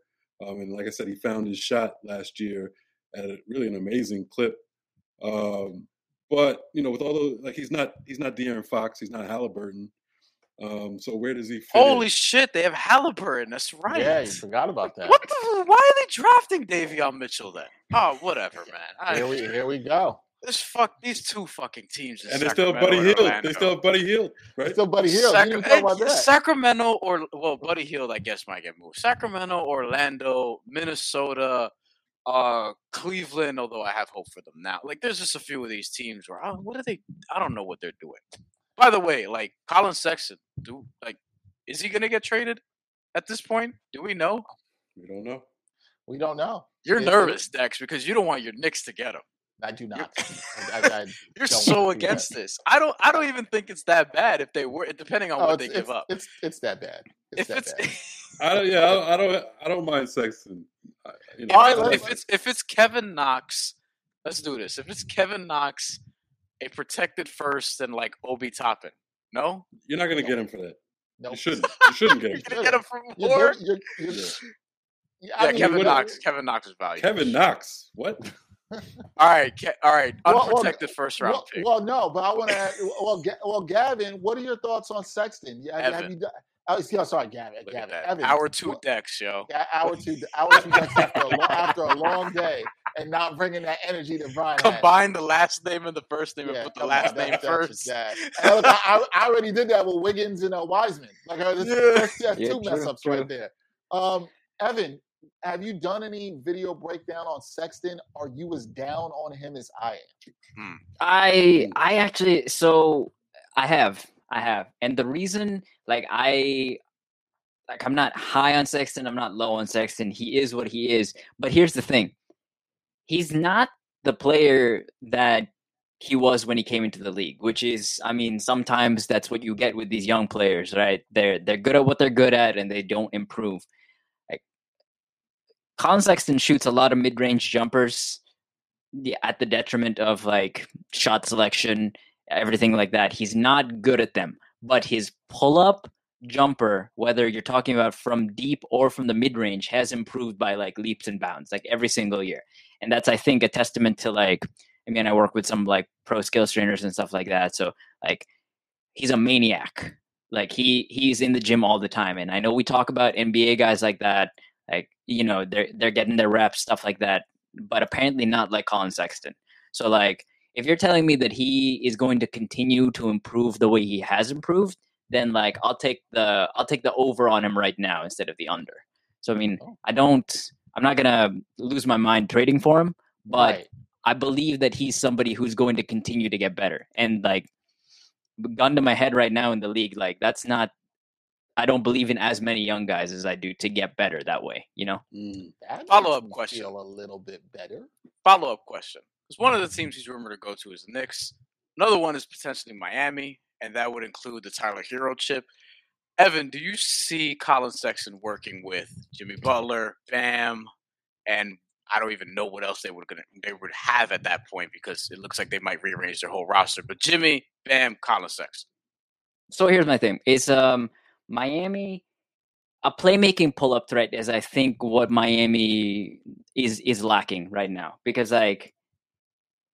how best to say this. The reason they're so defensively, they're maximizing what they can get out of their guys. But the reason they're so defensively is because they have these lower end athletes that they are relying on to shoulder a big defensive load.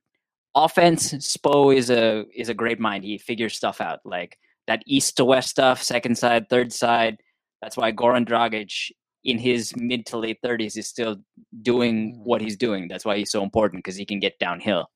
Sexton can get downhill. Sexton can pull up. And so I think he'll be, and like I said, he's the type of maniac that, like, you put him next to Jimmy Butler and Bam, and they'll be like, okay, he can hang. So I think that'll fit better than like putting him on the Knicks, maybe. Interesting. Okay, now you got Brian all hyped about wanting Sexton down in Miami, because we all know he is a Miami Heat fan. All right, number 10 pick. No, I am not. Number 10 pick is here. So James Bouknight still not picked at number 10, but a guy who recently has been rising up the boards. Murph talked about this guy would be on the NBA Exchange just a couple days ago. He and I both liked him. I was hoping he would be there for the Knicks.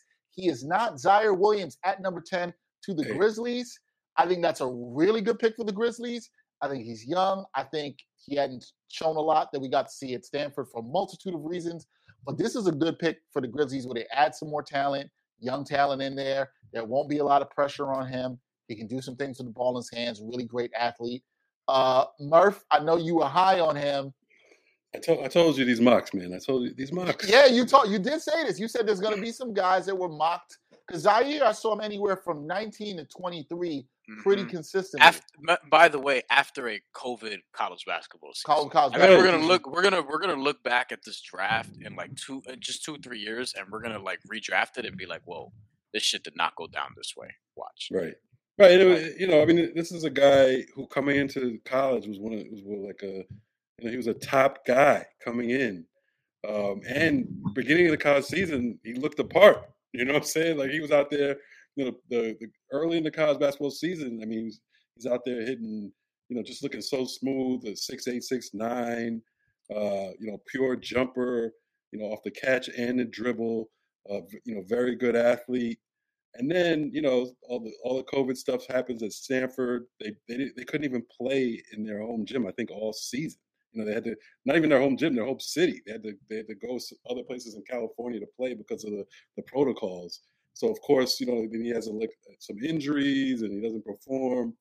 And I'm seeing the mocks that have him in 19, 20. And I'm like, this kid he's not going to go that low.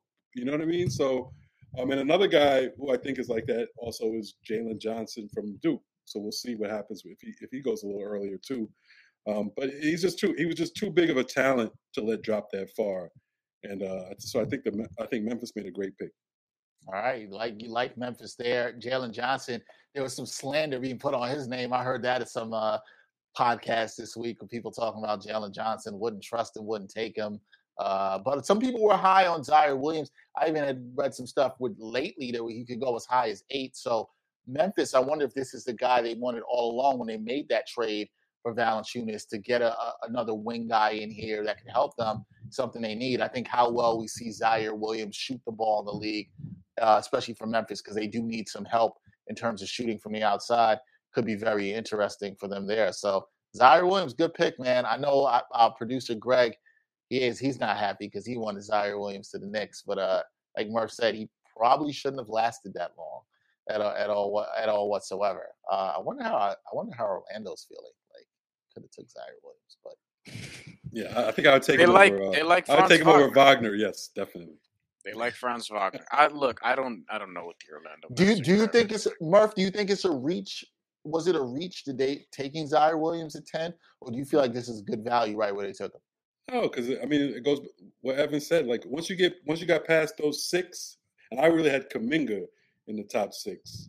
Once you get past those guys, then it is kind of a crapshoot. So why not go with like the guy with the most upside, the most talented player, and not look at what they really not go completely what they did in college in terms of their statistics and that type of thing. So to me, I mean, taking a guy like Wagner ahead of a guy like Zaire Williams, who was a guy who popped off the court when you watched him, I think is crazy. So it's not a reach at all. Any of these guys can go from here on out. Man, this is going to be really interesting to see how this goes going forward, because who knows what anybody's going to do or is going to pick. A lot of good guys, some good players still left on the board. I think there's some players that can still help people here on the board. And I wonder what's going to be interesting as we look down this now, as we're coming to the end of the lottery picks, is our guys going to go for that upside, like you said, Murph? Are they going to be maybe want to take some players that they think can help right now? Trey Murphy's a guy who's been talked about that. Chris Duarte is another guy that's been talked about. Can he work right now going in? I see my man Nick Arias up in here. What up, Nick? How you doing, man? Nick? Thank Long you for time no checking see. in. What up, Rob? Rob, what's up, man? Good to see you. Let's go, Brooklyn. I see the Nets fans in there. Rob, let us know what you think the Nets should do with 27 and 29. Should they package both of those and maybe move up? That should be very interesting. Thank you. And shout out to Rob Fusek. Yeah, long time. We haven't chatted in a while, man. Good to see you. Good to see you there. But there's a lot of interest in what can happen right now. We haven't gotten into Ben Simmons yet, Dex. What we doing? We have it. I'm gonna hold that for 1 second. We're gonna get into that. Our producer Greg, one of his guys, he was really high on. I've been mentioning this guy. We thought he might go a little higher. James Bouknight is off the board. Charlotte will pick him at 11. James Bouknight is there. I wonder what that means in terms of them keeping Malik Monk, if they will do that. And Devontae Graham. And Devontae Graham as well. That should be really interesting. Murph, what do you think about this fit with Bouknight for the Hornets? I think it's a good pick. He was one of the best guys on the board for sure, and it's kind of a value pick at 11. As far as this draft is going, and then you put him with a guy like LaMelo. There's a lot of things going on there. I do think it's probably Monk can say peace. He's probably gone, and I like Monk when he was drafted, but he hasn't doesn't seem like he's taking the game as seriously as he should have. And so it looks like he'll be on the move at some point. But Bouknight, the best player available, and he fits in. He fits with that team, and he has height. He's about 6'7", so puts him in a little different stratosphere than Graham. So yeah, I like the pick. Yeah, I like that. So that's gonna be a really good backcourt. It's got some size. People talked about a scoring ability. Could be a really good scorer. So we will see what we can do there. Evan, when you looked at Charlotte last year, especially LaMelo Ball and what he did, I'm sure you looked at a lot of tape and film on him and what he did. Were you surprised at the impact that he had as immediately as he did when he came into the league? No. I mean, I don't remember the context of it because it feels like 50 years ago or whatever. but last year's draft was crazy. Like I understood, like you do the upside for Wiseman or whatever the Warriors did to rationalize that, but like LaMelo should have gone number 2 probably for me, especially like his fit next to a guy like Draymond, a guy like Steph. Like the dude just plays basketball. He'll fit in anywhere you throw him in. Like people are talking about when Bradley Beal went down for Team USA. Like I don't necessarily know if LaMelo would have like been the guy to choose, but his name got thrown around because he would fit on Team USA. He would connect the pieces, as it were, right? Because he doesn't need the ball, but when he has it, he makes stuff happen. Yeah, and I remember Murph and I talked a lot about LaMelo before last year's draft, and Murph was saying clearly to me he thought he was the best player in the draft, thought he should go number 1. I remember you saying that, Murph. He thought he should go number 1. Obviously, was the best player in that draft. We saw this last year, winning the Rookie of the Year, and he was great. And that, I think it'd be tremendous to see what Bouknight can do next to him because he's a guy, he finds people. Bouknight is a good scorer, should be able to play well off of LaMelo. And as Evan said, when LaMelo doesn't have the ball, he's still really good rebounder. Yeah.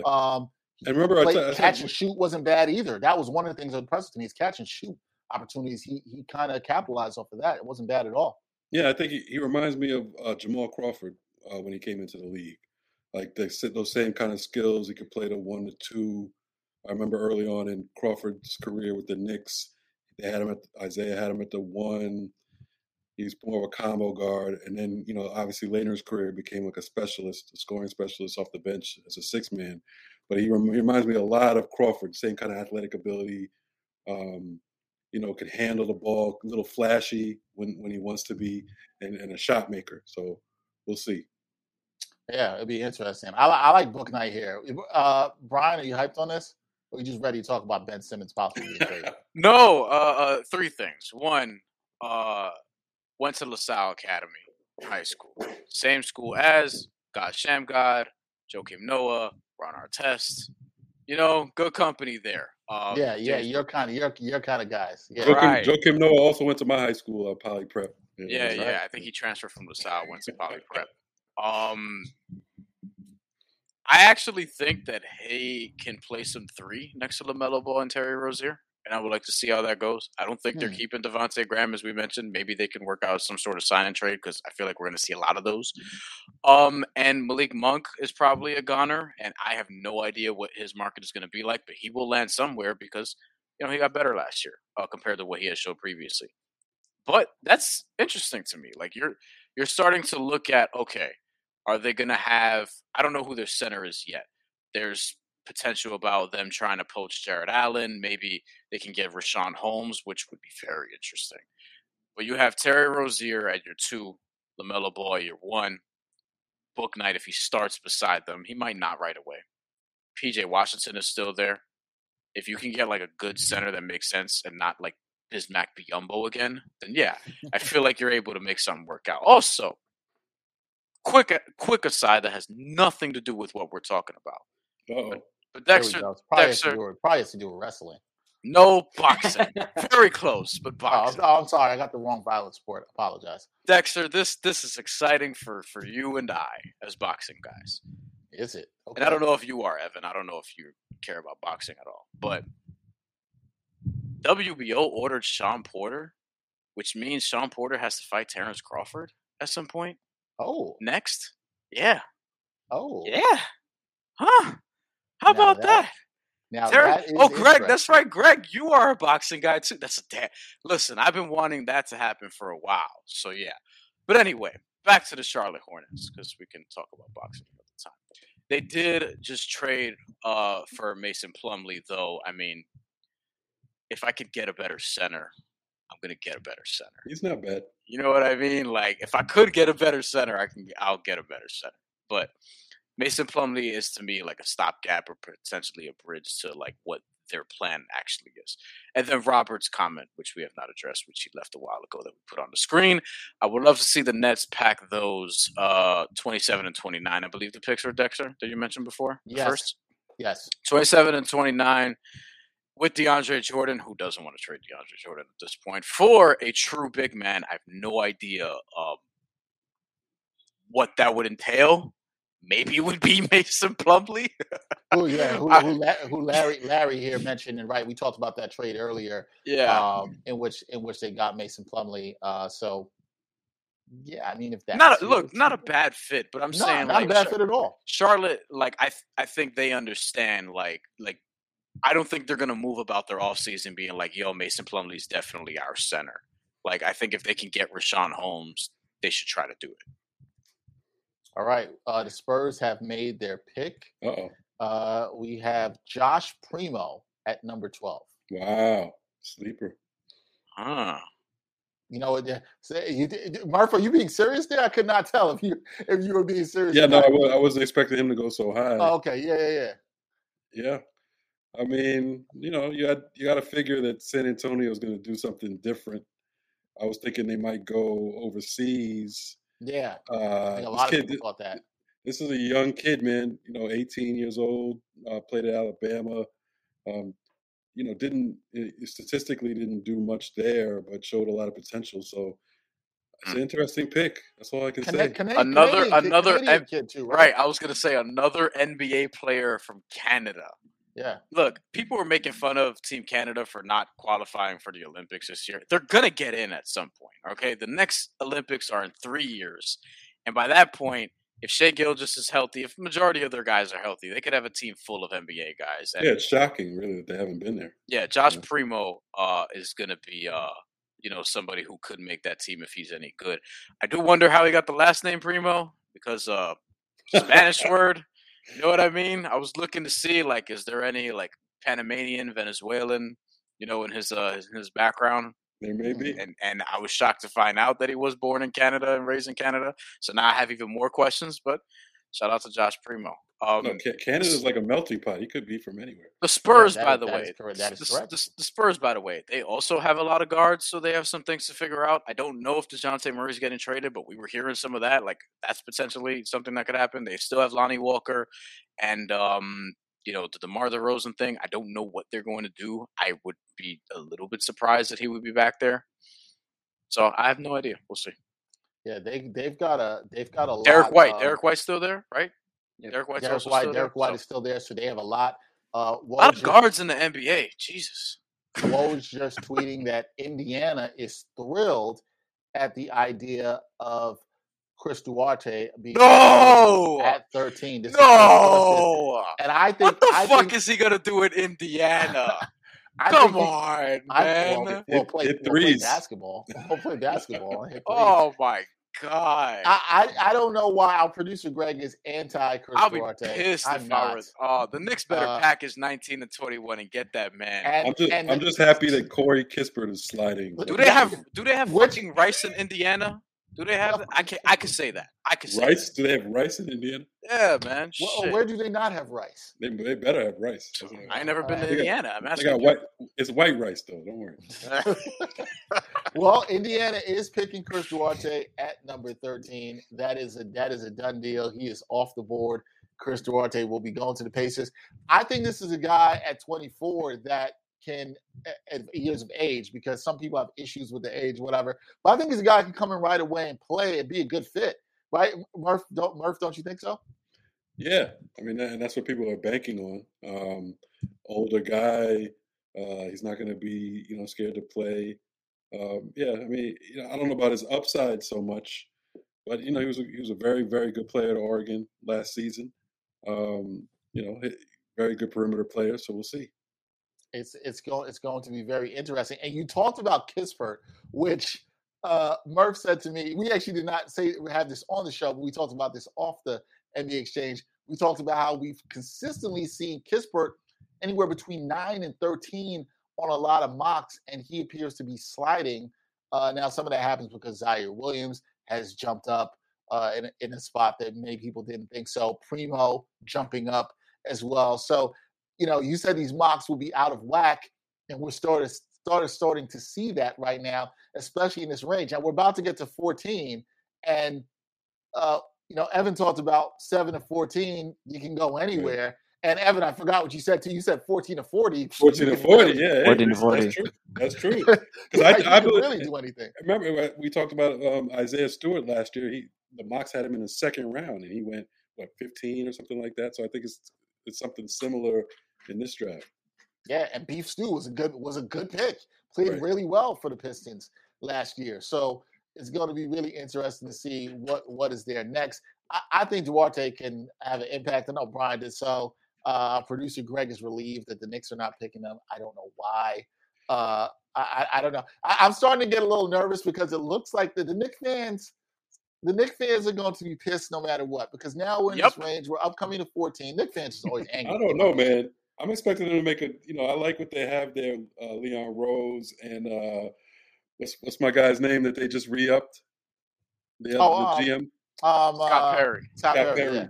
I mean, he's made good picks in the past. I'm excited to see what they do. I'm gonna trust the process, and yes, Greg. Now they're gonna get McBride. Watch, Greg. They're gonna get McBride. Moses Moody's gonna go 18 before you guys pick. That's what's gonna happen. Moses Moody is somebody that I would be looking at. You know what I mean? Trey Mann's gonna be 17. Watch, it's gonna now. It's gonna be. Well, I see. I'm with Murph on this, in that I'm scared to say this as a Knicks fan. I actually trust the front office in finding guys that are going to fit and get into the culture. I'm not really nervous about it. Like, just identify your guys and believe in your player development and get it done. You know what I mean? The Knicks had a good pick last year with Quickly that they got at 25. Yeah. So I didn't see that coming. yeah, we saw Obi develop late in the season. So you got to just without Summer League. Right. By the way, point. Without Summer League. Yeah, imagine with these guys getting a summer league and getting in the gym and working and seeing what happens there. So that's why I'm not killing none of these rookies. Like some of these rookies got a lot of shit this past year from obviously the fan bases that they play at or whatever. They didn't have summer league. They didn't have a lot of the draft happened and then all of a sudden we were playing regular season games, and that's not how the NBA is supposed to operate. So guys, do we think we're at this point in the night where maybe we're not seeing as many trades? We had all these trades before. See, there we go. I told you guys this from the top of the show. Brian doesn't get the trades that he wants. Everybody's scared, son. This is what I was saying before. Everybody's waiting for one team to just jump out and pull the trigger. Everybody's waiting for that first team to just go out and make the big trade, and then all the dominoes are going to fall. Well, same thing with the Lakers. Kind of did that. Same thing with. Yeah, and that, but that's also been in the works for a couple of days. I think that people are just trying to, put some shit together, and just not really doing it right now. Golden State, is the one to me that's like the most surprising. Not that I think they were going to necessarily get Bradley Beal, but I'm still skeptical that they're going to keep. Who was it that they drafted at number 7 overall? Jonathan Kuminga. And they're coming up next. They're coming up again at 14. Like, I'll be curious to see what they do. I mean, it's not like I can't see Kuminga fit, but for all we know right now, they could be picking for Washington. We do not know that right now. You figure that will come up. We also have Murph's boy Kispert is still on the board. I don't know about you, Murph, but doesn't Kispert seem like a Knicks special right now? No, that's the old Knicks. That's the old Knicks. There were a few guys that I was like, if I was a fan of a team in the lottery, and they took either Wagner or Kispert, I would throw up. That's all I'm saying. Oh man, you love that. He's the next Joe Harris here in New York. Exactly. Man. He's the next Joe Harris. Joe Harris was the second round pick. Okay, so go get him in the second round. Okay, I do think he's probably better than Joe Harris. Right. It took Joe Harris a long time to become what he is now. So I think Kispert comes in a little better than what Joe Harris does. But Joe Harris, I could see Kispert take Kispert late first round. Yeah. So yeah. We shall see. I'm very intrigued to see what the Warriors do here because, as Brian said, it's going to be interesting if they are actually going to keep that pick. And they're closing in on their second pick in the lottery, and it will be at number 14, Moses Moody to the Warriors. He will be going to the Warriors. So Moody. They're packaging this shenanigans, man. They're packaging this shit. Moses Moody and Kuminga. Yeah, they're too young. They're trying to win now, right? I think when they at both times they picked 7 and 14, I think they actually got the most talented guy available. Not necessarily the best player available, but the most talented guy available. Because I still don't know how I feel about Jonathan Kuminga yet as a prospect. And I know in New York City, Rens, Jayhawks, shout out to them, but we'll see as it pertains to like the NBA style of play. And with Moses Moody, I think I would argue that he's probably the most talented guy left on the board. And he's going to Golden State, and suddenly they have a lot of wings. So I mean, we'll see. I think they're going to make some sort of move, and they've sort of announced that intention loud and clear. I'm also looking forward to when the Knicks play the Pacers and Chris Duarte gives it to the Knicks so that Greg could get a text a text from me. Come on, about passing on. We don't need another.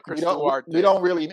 Knicks fans don't really need another Pacer giving it to the Knicks. We experienced that before. I don't think we really need that. You're gonna be pissed when he's defending the shit out of some of the guards that the Knicks have. Does anybody think with these picks that the Warriors have made? I was going to say the Wizards. Would the Wizards be interested in these guys? You now could offer Kuminga, Moody, Wiseman, right? You know what these guys are. Maybe along with Wiggins to bring back Beal. I mean, is that intriguing enough for the Wizards?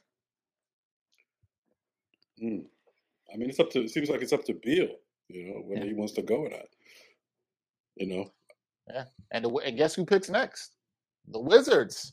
They're the team picking next. So it's still interesting. You got Trey Murphy on the board. And we're done with the lottery. The lottery's done with over. the lottery. Yeah, now this is in the insane range. I'm going to say, Evan, the insane range, 14 to 40. We're not going to be here until 40, guys. But this is the insane range. We're just going to be doing the first round, but this is the insane range. Anything can happen. Who knows who's going?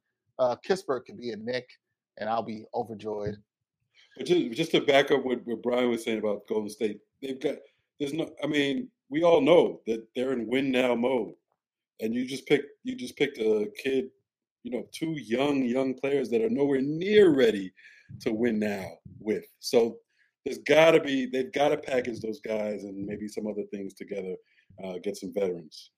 Let's also throw this, because I know Brian wanted to talk about this. What about Golden State getting into the Ben Simmons sweepstakes? And before we hit that, Evan, I'd like to ask you this. I know you also probably watched a ton of film on Ben Simmons, particularly in the playoffs this year. When you look at Ben Simmons, for any team that might want to acquire him, what's wrong with Ben Simmons right now? He seems afraid to shoot. What's wrong with Ben Simmons? He seems afraid. Seems. I was trying to be nice there. Try to be nice, guys. Try to be nice. So I think, if you look at the way he profiles, right, the things he can do, he's not a scorer, obviously. He's a creator. But the difference with this is like, and I don't want to throw too much like coaching isms in here, but like the difference between like the mindset of like I'm the number one guy, or I'm like, if I'm not A1, I'm 1B or whatever to Embiid, right?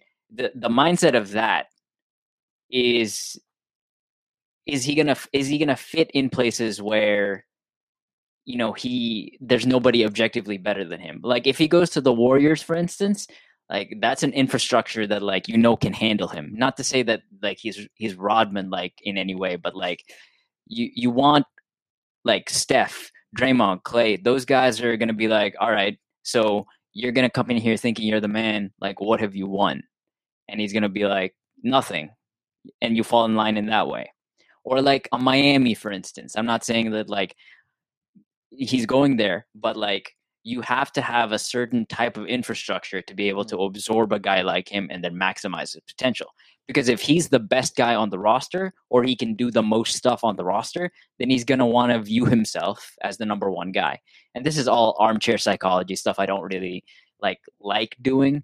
But at this point, the Ben Simmons like slander has gotten out of control. Like he's still like an all defensive player, like maybe one of the 5 best like switchable, interchangeable players, especially defensively. Like he had his struggles against the Hawks and stuff, but he still brought it defensively, So it's going to take a very unique situation to be able to take him in and maximize him on both ends.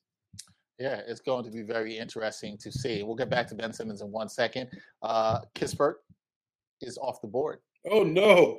Kispert is off the board at 15 to the Wizards, who I guess want to add more shooting around Bradley Beal. Or he's Beal's replacement. He can shoot. Well, that's nice. I guess. Corey Kispert. So Knick fans, as I know, our producer Greg is very disappointed here. Corey Kispert will not be a Knick, and everybody can be disappointed, I guess. I guess they can. Do you like Kispert for the Wizards here, Murph? No, I don't.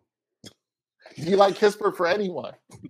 Like I said, he's got to be. Yeah, you got to get him in the 20s, late 20s to me. A little bit too high for Kispert. Now, what could make Knick fans excited here, and some of these teams picking later? Murphy's still in play. There's some good players still in play for the Knicks to get here. We'll get to that in a second later. But I also want to get back to Simmons, and I'm glad, Evan, we appreciate that breakdown of where you think he might be able to fit in the structure he might be able to fit in.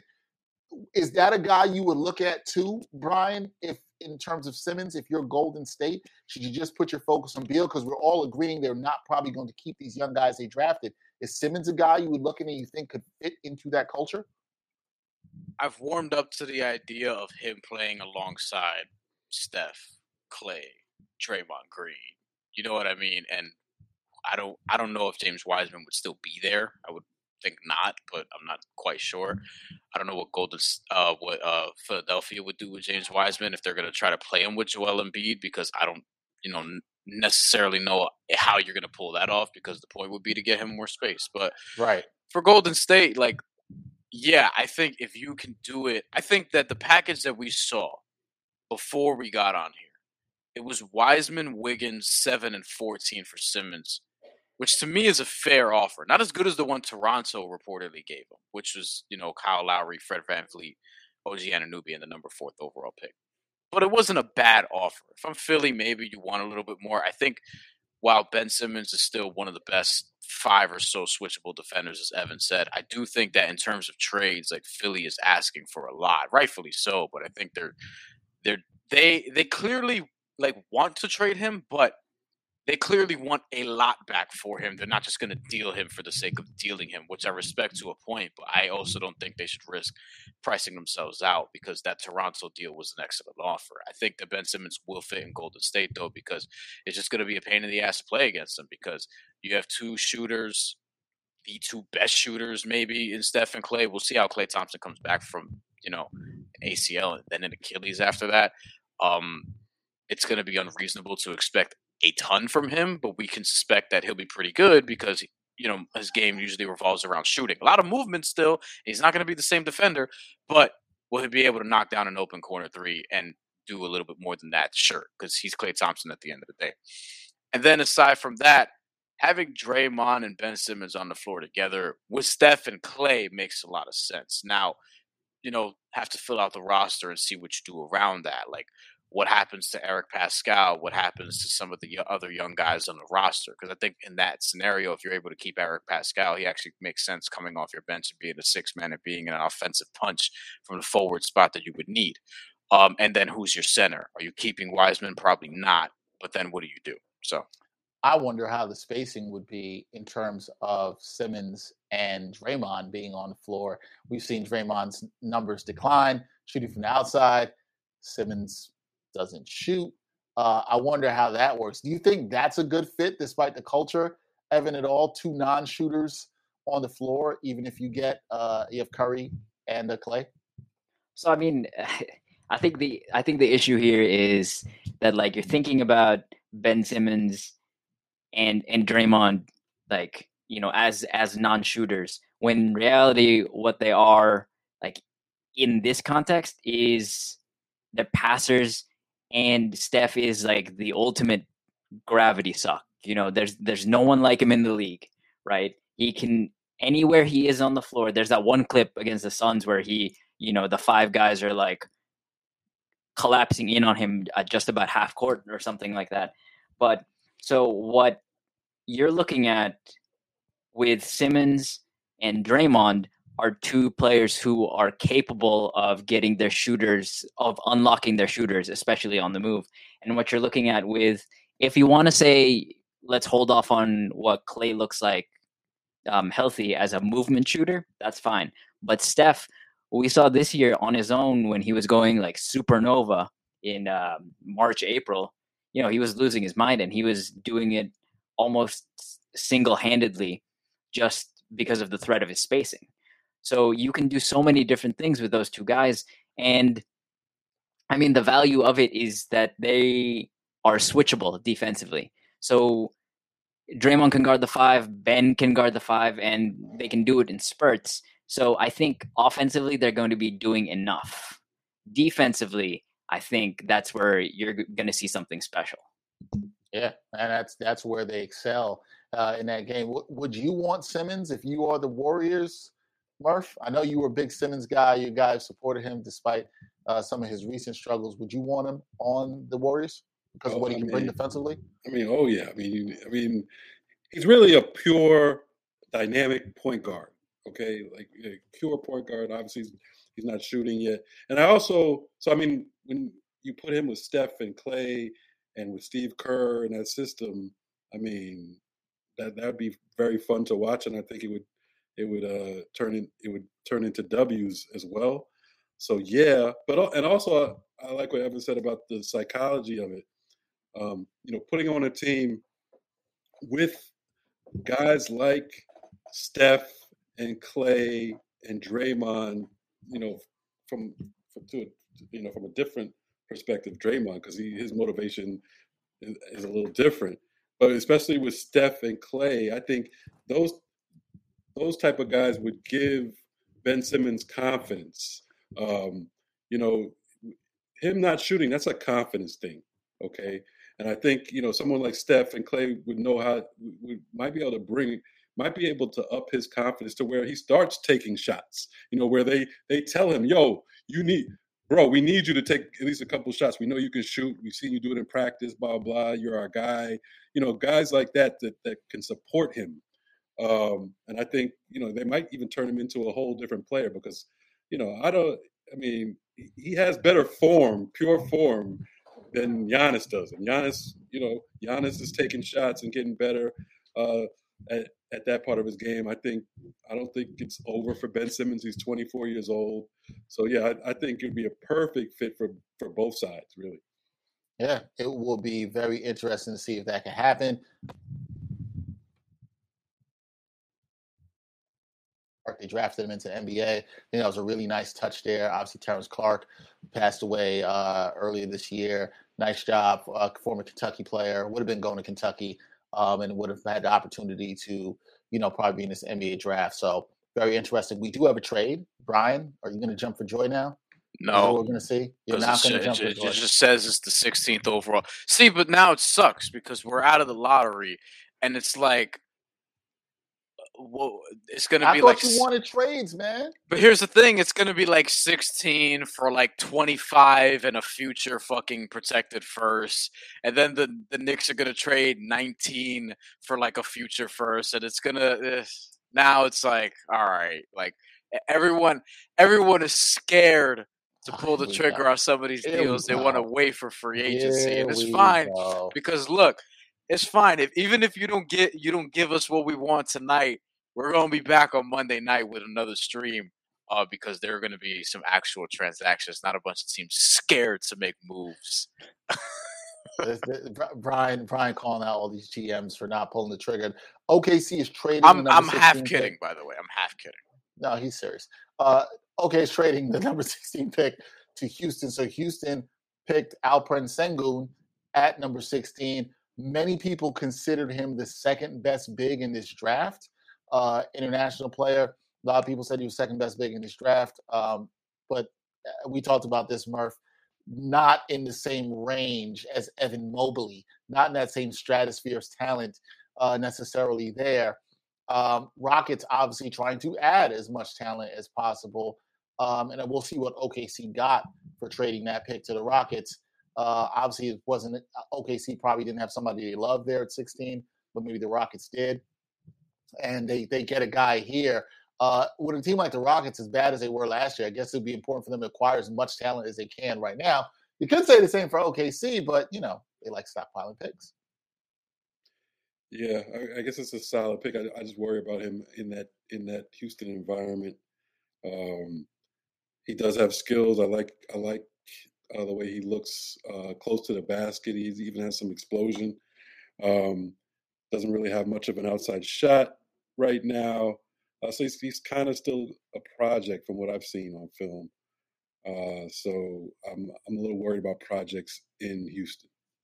Yeah, it is really interesting. That culture in Houston, they've been through a lot with Harden leaving, a lot of players in and out. Still don't know what the future is there, but they do have broke owner. Yeah, they do have Jalen. They do have Jalen Green to be excited about that down there in H-Town. So they were making fun of him too because he was in a private jet. He was eating. I don't remember what it was. It was fast food or whatever. I don't know what the signature is down in Houston, but yeah, he was on a private jet eating that, and they were like, "Yo, Tillman Fertitta could have get him some other shit." I don't. Damn, why can't Tillman Fertitta live? He's from the Trump McDonald's. McDonald's at the White House. McDonald's and Kentucky Fried Chicken. You know what I'm KFC, by the way, KFC got underrated grilled chicken. I don't care what anybody says. I've told Dexter. I haven't tried it. Underrated grilled chicken. It's not quite Chicken House, which is my spot in Kew Gardens. Shout out to them, but listen. Their grilled chicken is not bad. So it's just fucking expensive. Shit. So guys, for that number 16 pick, Houston is sending OKC 2 future first round picks. Two? That's a 2K trade. Yo, Oklahoma City. Yo, man, like what?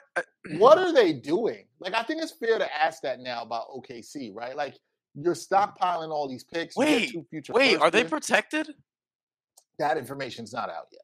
From Houston, you like they better be protected. If those are unprotected picks, then you could be talking. Yo, Oklahoma City, like man. I also want to know how far in the future they are, right? Like, are we talking? I hope it's 10 years away. Are we talking 20? They have something. What was the number? It was something like 17 firsts and 17 seconds for the next like 7 or 8 years, or something along those lines. Or something ridiculous. It's some 2K shit. Yeah, at some point you can't just hoard all the assets, right? You don't want to gain interest, and then you have nothing to show for it. It's kind of interesting. I don't know what they're doing in OKC, but at some point you got to wonder how this is going. So, who they take a 6 again? It's escaped me right now. Who do OKC take a 6 again? 6. Pull this up. Oh, Giddey, right? Giddey, yeah. Giddey. Which I like that pick. So we'll see. We'll see how that goes. Wow. What a fucking fall for Kemba Walker. Oh man, Evan hit the nail on the head. This 14 to 40 region. Woo, it's tough, man. Kemba tough. My boy Timmy from the Bahamas is out at the draft covering Kai Jones. Kai Jones has still not been selected.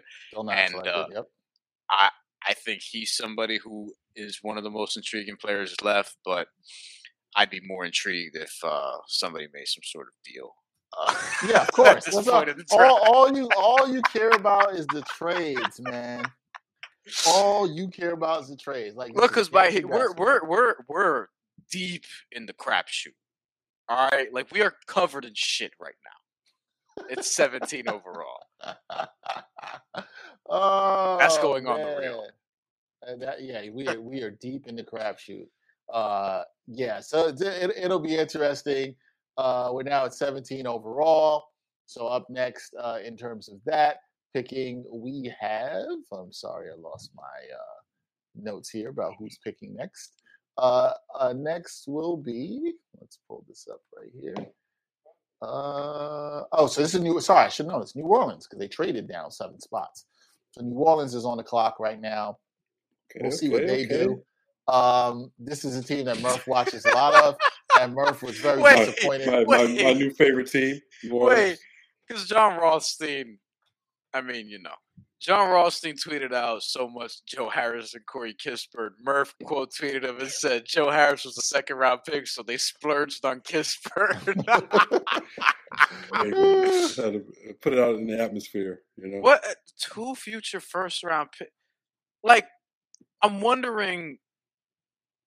Okay, here we go. Rockets gave up future 1st round picks owed by the Wizards and the Pistons. So they weren't their own picks. Yeah, but that's not good either. The Pistons and the Wizards suck too.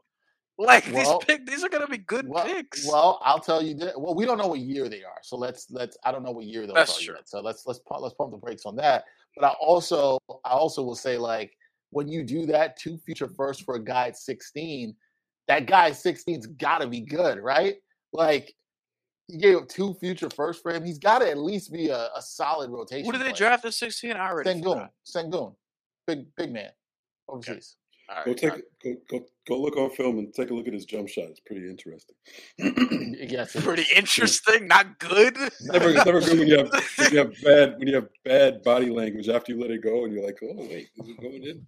It's pretty. Oh, Sengun. Yeah, he's the guy that won Turkish League MVP. Yeah, he did. He looks. So right. the concern with him. He looks all right down low. Yeah. Down low. Yes. Well, I was going to say the concern. Specify that. Yes. The concern with him that people are having is that he may be a little too old school, and getting his buckets down low, whatever. I think you can still make that work, but I also think on the team that he's on, like he's going to have those opportunities because there's not going to be a depth chart where he's like the 4th fucking center on the roster or whatever. So he's only 6'9". Yeah, I mean if you're playing, I guess you're playing kind of small ball if you put him next to Christian Wood on that front line, and Yeah. I wonder what, but I mean, granted, they had to make the trade work so that they can get rid of Al Horford's contract. But trading Moses Brown, right? Yep. I actually like that. I like that for Boston. I don't know if he's going to be their starting center, but I like Moses Brown for Boston, especially if they can get somebody else to just be ahead of him and he could, maybe it's Robert Williams. Robert Williams, maybe, because they liked Robert Williams a lot. I would say it's probably that's fair. It's probably Robert Williams. I think he could have stayed in Oklahoma City and actually have been good for this team for what they want to do. I think that with Shai Gilgeous-Alexander, if Giddey hits Poku and Kemba Walker, they're not going to be very good. But at the same time, Oklahoma City last year, they were winning more games than they thought that they should have. And then they ended up, hey, Al Horford, you're fucking going home. Shai, you're not playing anymore this year. Poku, come here. You're going to come from the G League. No, come here, and you're going to fucking play more. And then all these sort of things that were going on. And I feel like this year it might be the same thing where, maybe they have a revitalized Kemba Walker, Shai Gilgeous, as Evan pointed out. He does things that are legitimate and conducive to winning. It's not just a good player or a player just getting good stats on a bad team. And then we'll see if their picks hit. But I don't know. I think Oklahoma City might be February. We're going to be like, oh, could they make the play-in? And then they'll just pull out the rug from everybody.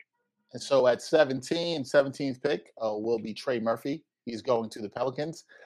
This is a guy I liked. I know producer Greg liked too for the Knicks. I think it's be a pretty solid pick for the Pelicans. Should help them give them some floor spacing they need.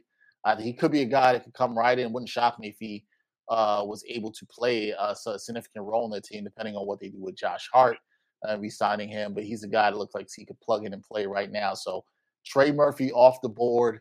Some people had him high up as 11, but this was kind of the range. You probably saw him around at 17 to 20. That's why a lot of Knicks fans thought they could get him. Atlanta was another team that was looking at him as well, too. So Trey Murphy off the board. They moved down to 17. New Orleans did, and now they have Trey Murphy. What do you think of this pick, Murph? It's okay. I'm not overly excited.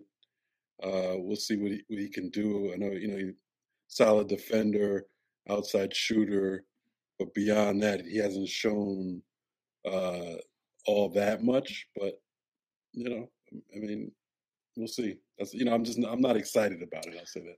You weren't excited about it. How much of that has to do with the system that he played in Virginia that maybe didn't showcase his offensive skills? Do you think he's better than what you saw at Virginia, or I hope so. I hope he is better than. Well, the Pelicans hope so. That's the problem. From watching Virginia play, I didn't see all that much, but maybe he wowed in the workouts, and I hope so. I hope he is better than what I saw at Virginia. Yeah, well, we know one thing we know from last year: a Pelicans offense and defense not that good, very inconsistent on both ends.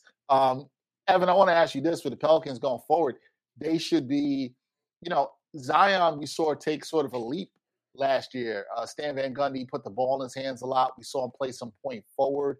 Do you think that's the future for Zion's game? Even with Willie Green coming in now, do you think we'll still see a lot of Zion with the ball in his hands going forward? I hope so. It was effective.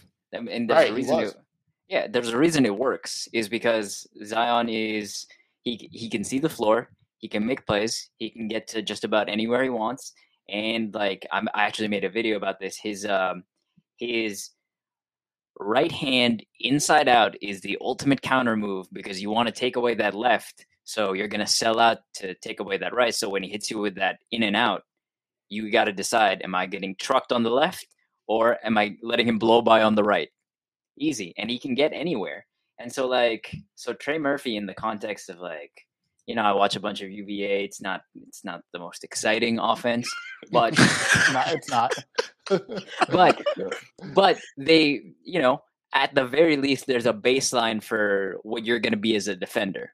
Yeah, your principles are going to be intact. So DeAndre Hunter is the example that comes to mind right now. If he turns out to be a low level, end of bench, 3-and-D guy, it's a knockout. It's an out of the park pick for them, I think, because the ball is in Zion's hands. You don't want it in anybody else's hands, really. Maybe Brandon Ingram gets reps here and there, but like Zion is where it's at, and where he goes with the ball in his hands is how far the Pelicans can go.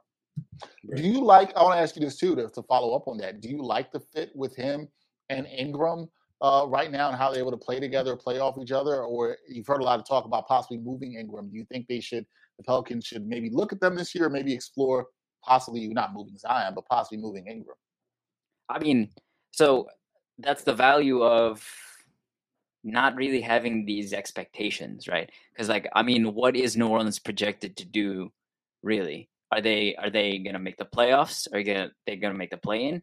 Because they didn't make either this year, or last year actually. Right, but they did not. Yes.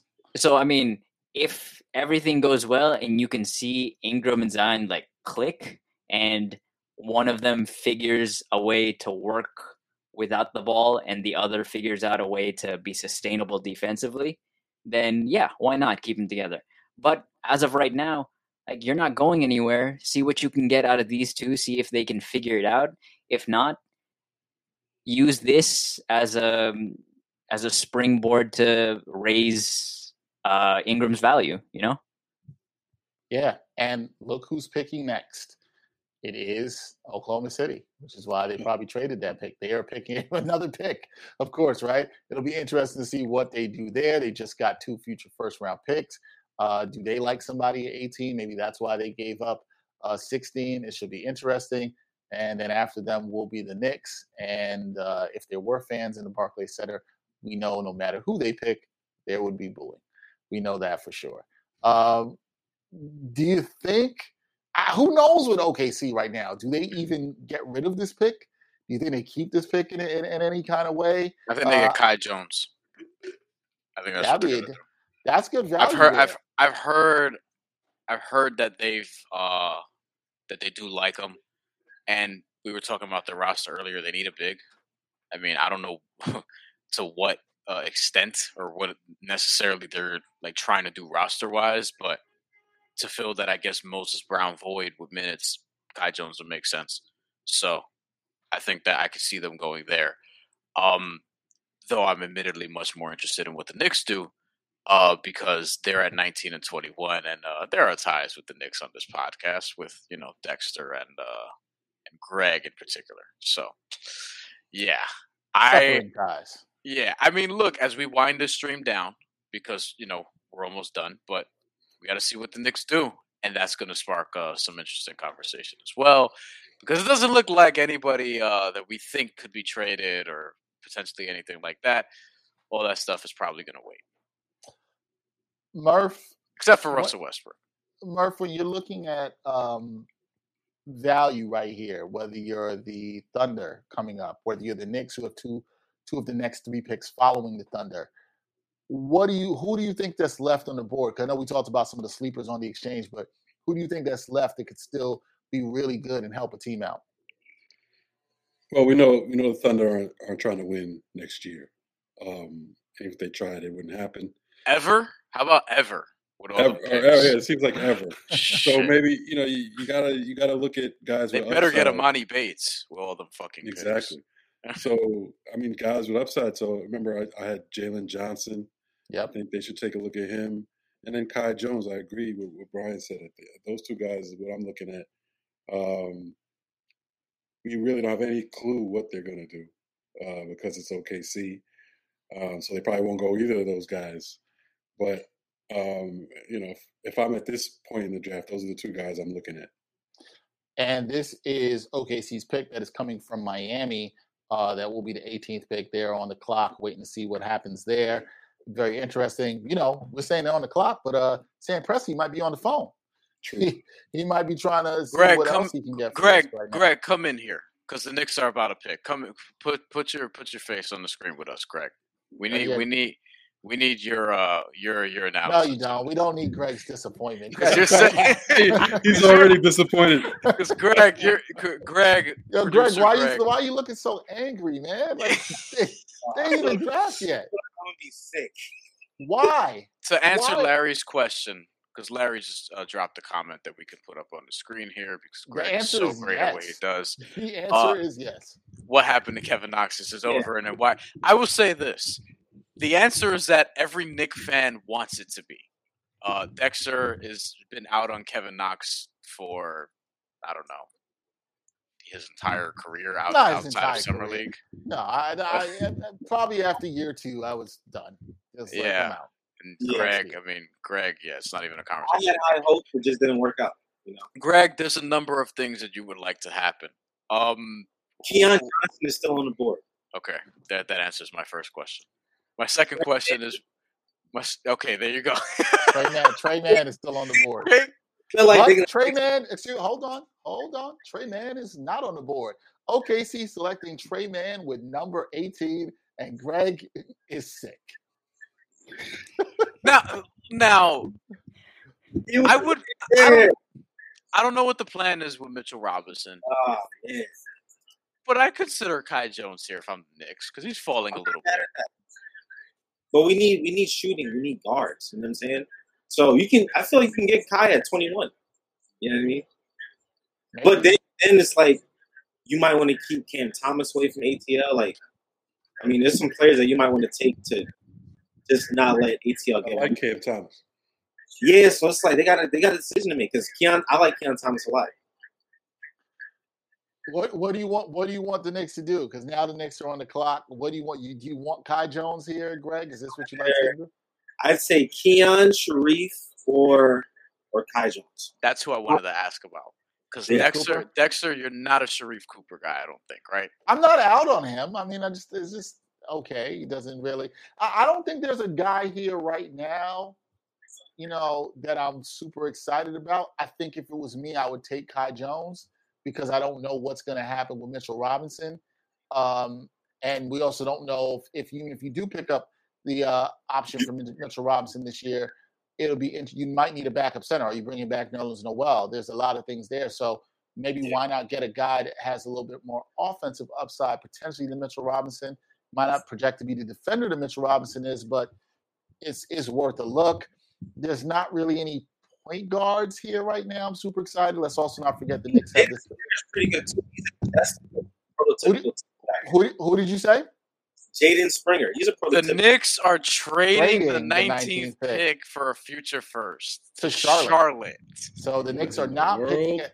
The Knicks are not picking at 19. A lot of people thought that the Knicks would, I told you they were going to trade that pick for a future first. I fucking said that. And they said they weren't. They said they probably weren't going to take 2 pick guys in the first round.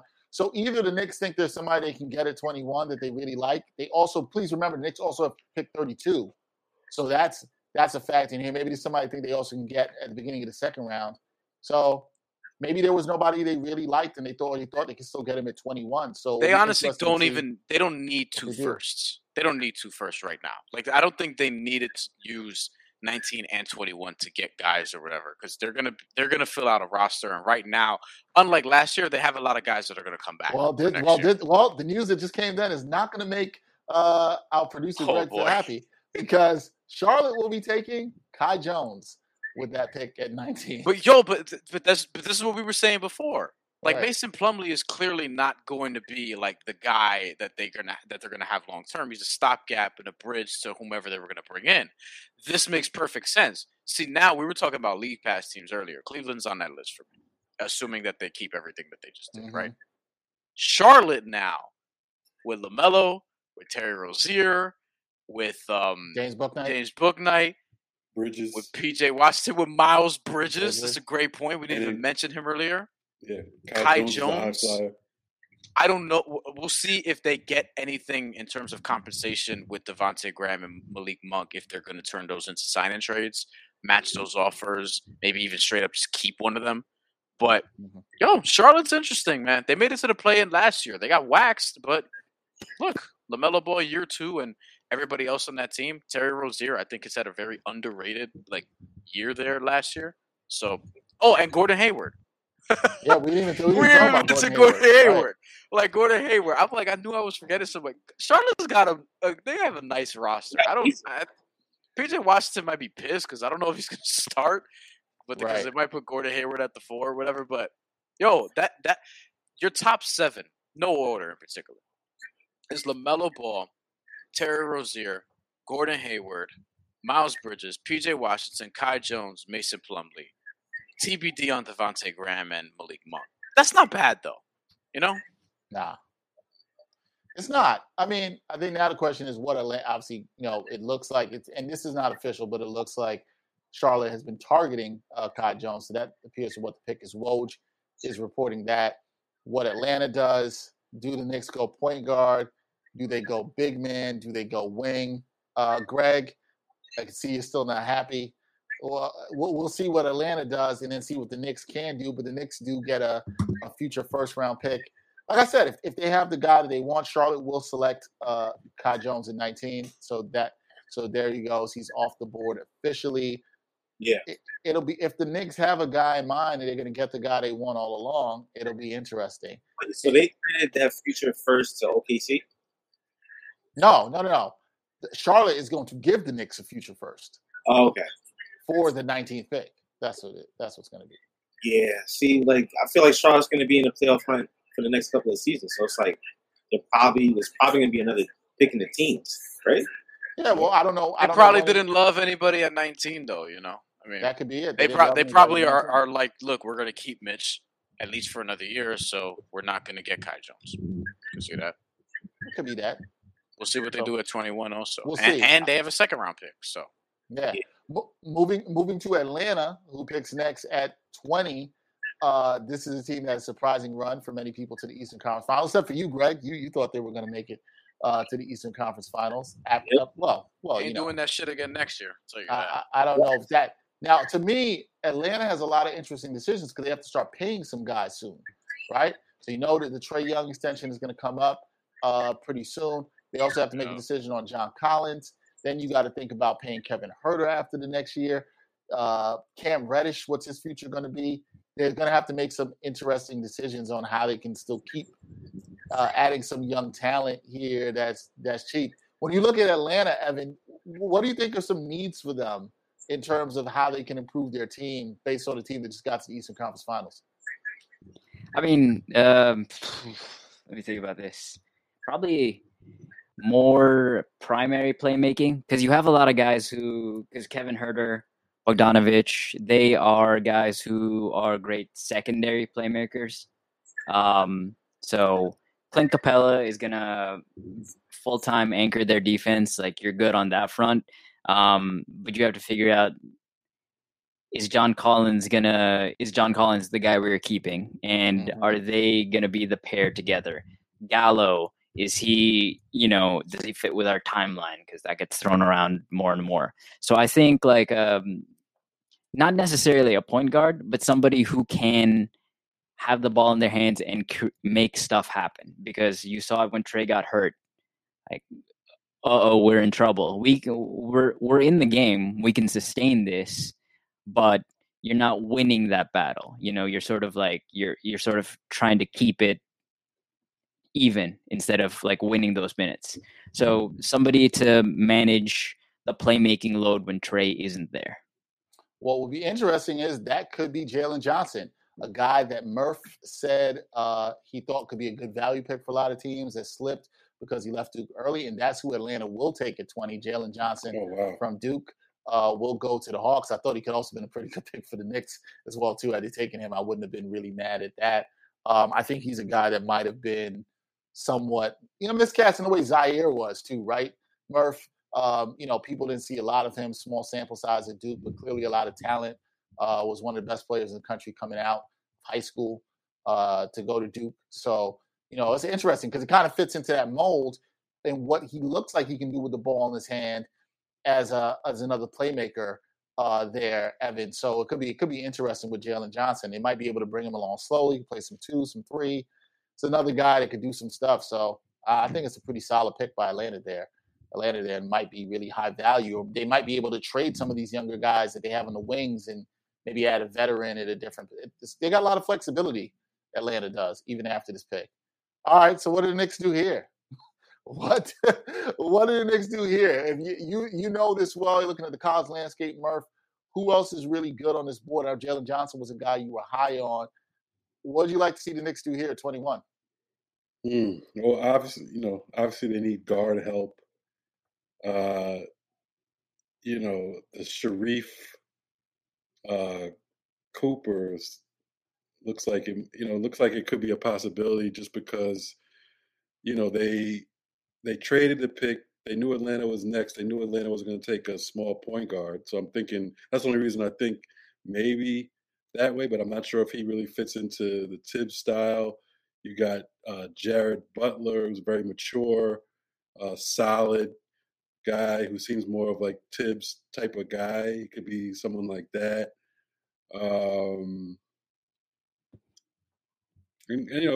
Cam Thomas, if you really want a guard who can score, I love Cam Thomas from LSU. I mean, pure scorer. He's 19 years old. But again, is he Tibbs type of guy? So it's an interesting situation here. Yeah, Tibbs is going to want a guy that plays some D. So it's going to be really interesting to see what they could do there. You would think it seems like there's a lot more guards off the board, guards that should be available for the Knicks to take here. I should say, maybe some of the better bigs are out of here, but you think they would go guard here, particularly point guard? Would you want them to go point guard or two guard here, Murph? Because they still could probably add some scoring on the wing. The Knicks are still not, great there. They do need other guys that can have the ball in their hands and create some secondary scoring. So would you like them to even look at maybe some two guard options here? Yeah, that's kind of Cam Thomas to me. And he's young enough for Tibbs to mold. So I mean, this guy. I mean, to me, he has the potential to become a prolific scorer. I mean, he was a prolific scorer as a freshman in college. So he has that ability. To me, they just need guard help in general. So and scoring. Scoring is very important. Especially for the Knicks. So if I had my pick, I would love for them to take on Cam Thomas because I think he has the most potential out of everybody left. All right, Cam Thomas is who Murph would like to see them get. Greg will be back with us in a second. He's probably somewhere yelling into a bag or doing whatever he needs to do to calm himself before this pick. It'll be interesting. I'm still waiting to see some of the details that haven't come out on what the future pick that the Knicks will get from the Hornets is for trading number 19. So that'll be interesting to see what happens with that as well. Brian, how are you doing? Because we haven't had a lot of big trades in a long time. I know as we can see you eating, you have an appetite for these big trades. Are you disappointed? These are fucking fire. All right, cheat day for me. Cheat day for me. Every day is a cheat day for you. No, that's not true. 5 days a week, 6 days a week, really. I'm good. These are fucking crazy, son. They're chewy and shit. They're mad good. But anyway, yeah, I think in regards to you think you need more trades. Yeah, I do. Not for fucking future first. I will say this though.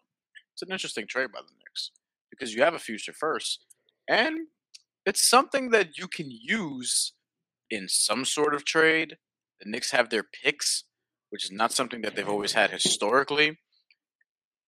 And in getting a future first from Charlotte, I'm wondering what they're going to consolidate that into. I mean, at some point, but it just gears you up for something. And this is what we were saying last year, Dexter, really toward the end of the season. The Knicks have all this cap space, and it never has to mean, and it usually doesn't necessarily mean you're going to just get out and get a big free agent with said cap space. Because right. With the cap space, you can use that for somebody you trade for. I don't know who that's going to be. Like, is it a Bradley Beal? Is it a Karl Anthony Towns? Whatever. I don't know. Colin Sexton, and then you extend him. I don't know. But even so, he wouldn't even be a big cap hit until that extension actually kicks in, which wouldn't be this year. But still, it gives you more options. So I like the idea of, okay, don't necessarily love anybody here. Still have somebody in mind for 21. And yeah, let's just trade out of this first round or trade out of this 19th pick in particular and then have something in the future because then we could attach this to something that we want to get rid of or we could attach this to a package that we're trying to use to actually get a big star. It never has to mean you have all your cap space, so now go aside a bunch of free agents. It's like, no, you have cap space also for the disgruntled star who asked for a trade. The Knicks are good again, and it's like, I want to go play there. Okay, cool. You can make that happen. Yeah, there's a lot of flexibility there. Also, I think, like I said before, it should be noted, they also do have the 32nd pick.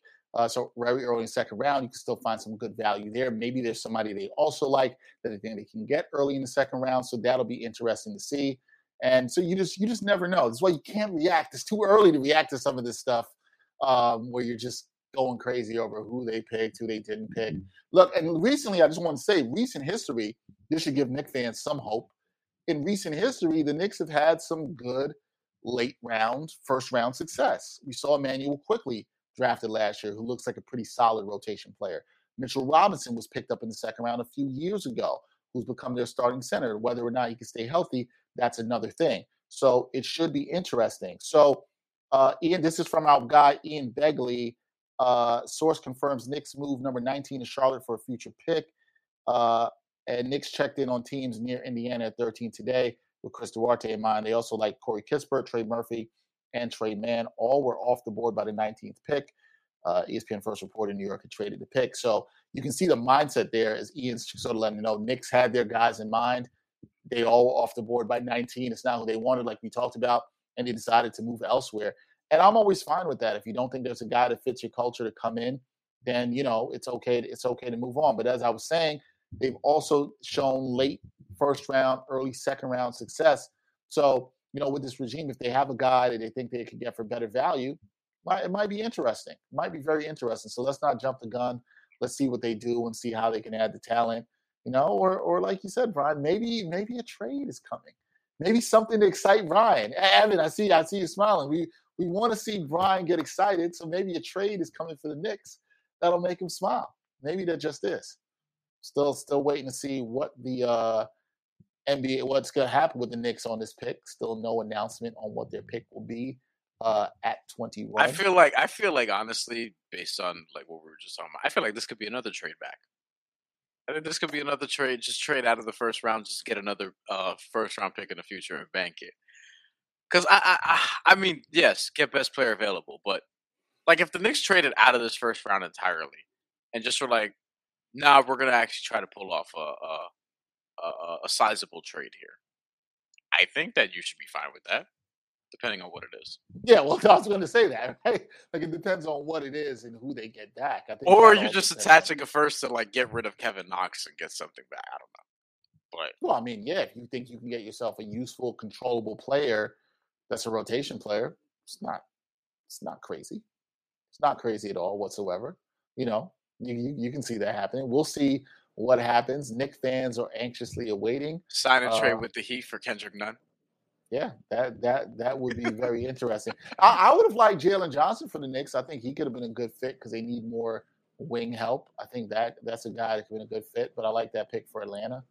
And look, you still never know, man. Some of these players, we've seen this before, players get drafted. They think they're going to a team. They're switching the hat. Before we're a little bit ahead of the draft in terms of Kevin Knox. There you go. Let's see how Greg reacts to this in the chat. Kevin Knox and a first round pick, one of these first round picks, attach it. The one you got from Charlotte, attach that, and then get back Kendrick Nunn in a sign and trade. Who says yes? Who says no?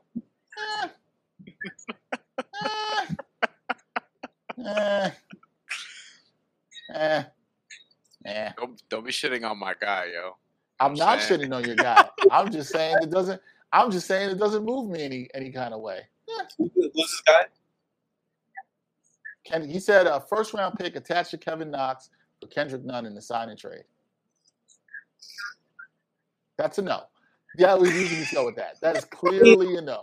He's a good rotation player. Doesn't really move the needle for him. I mean, shit, he's better than Elfrid Payton. I'm not.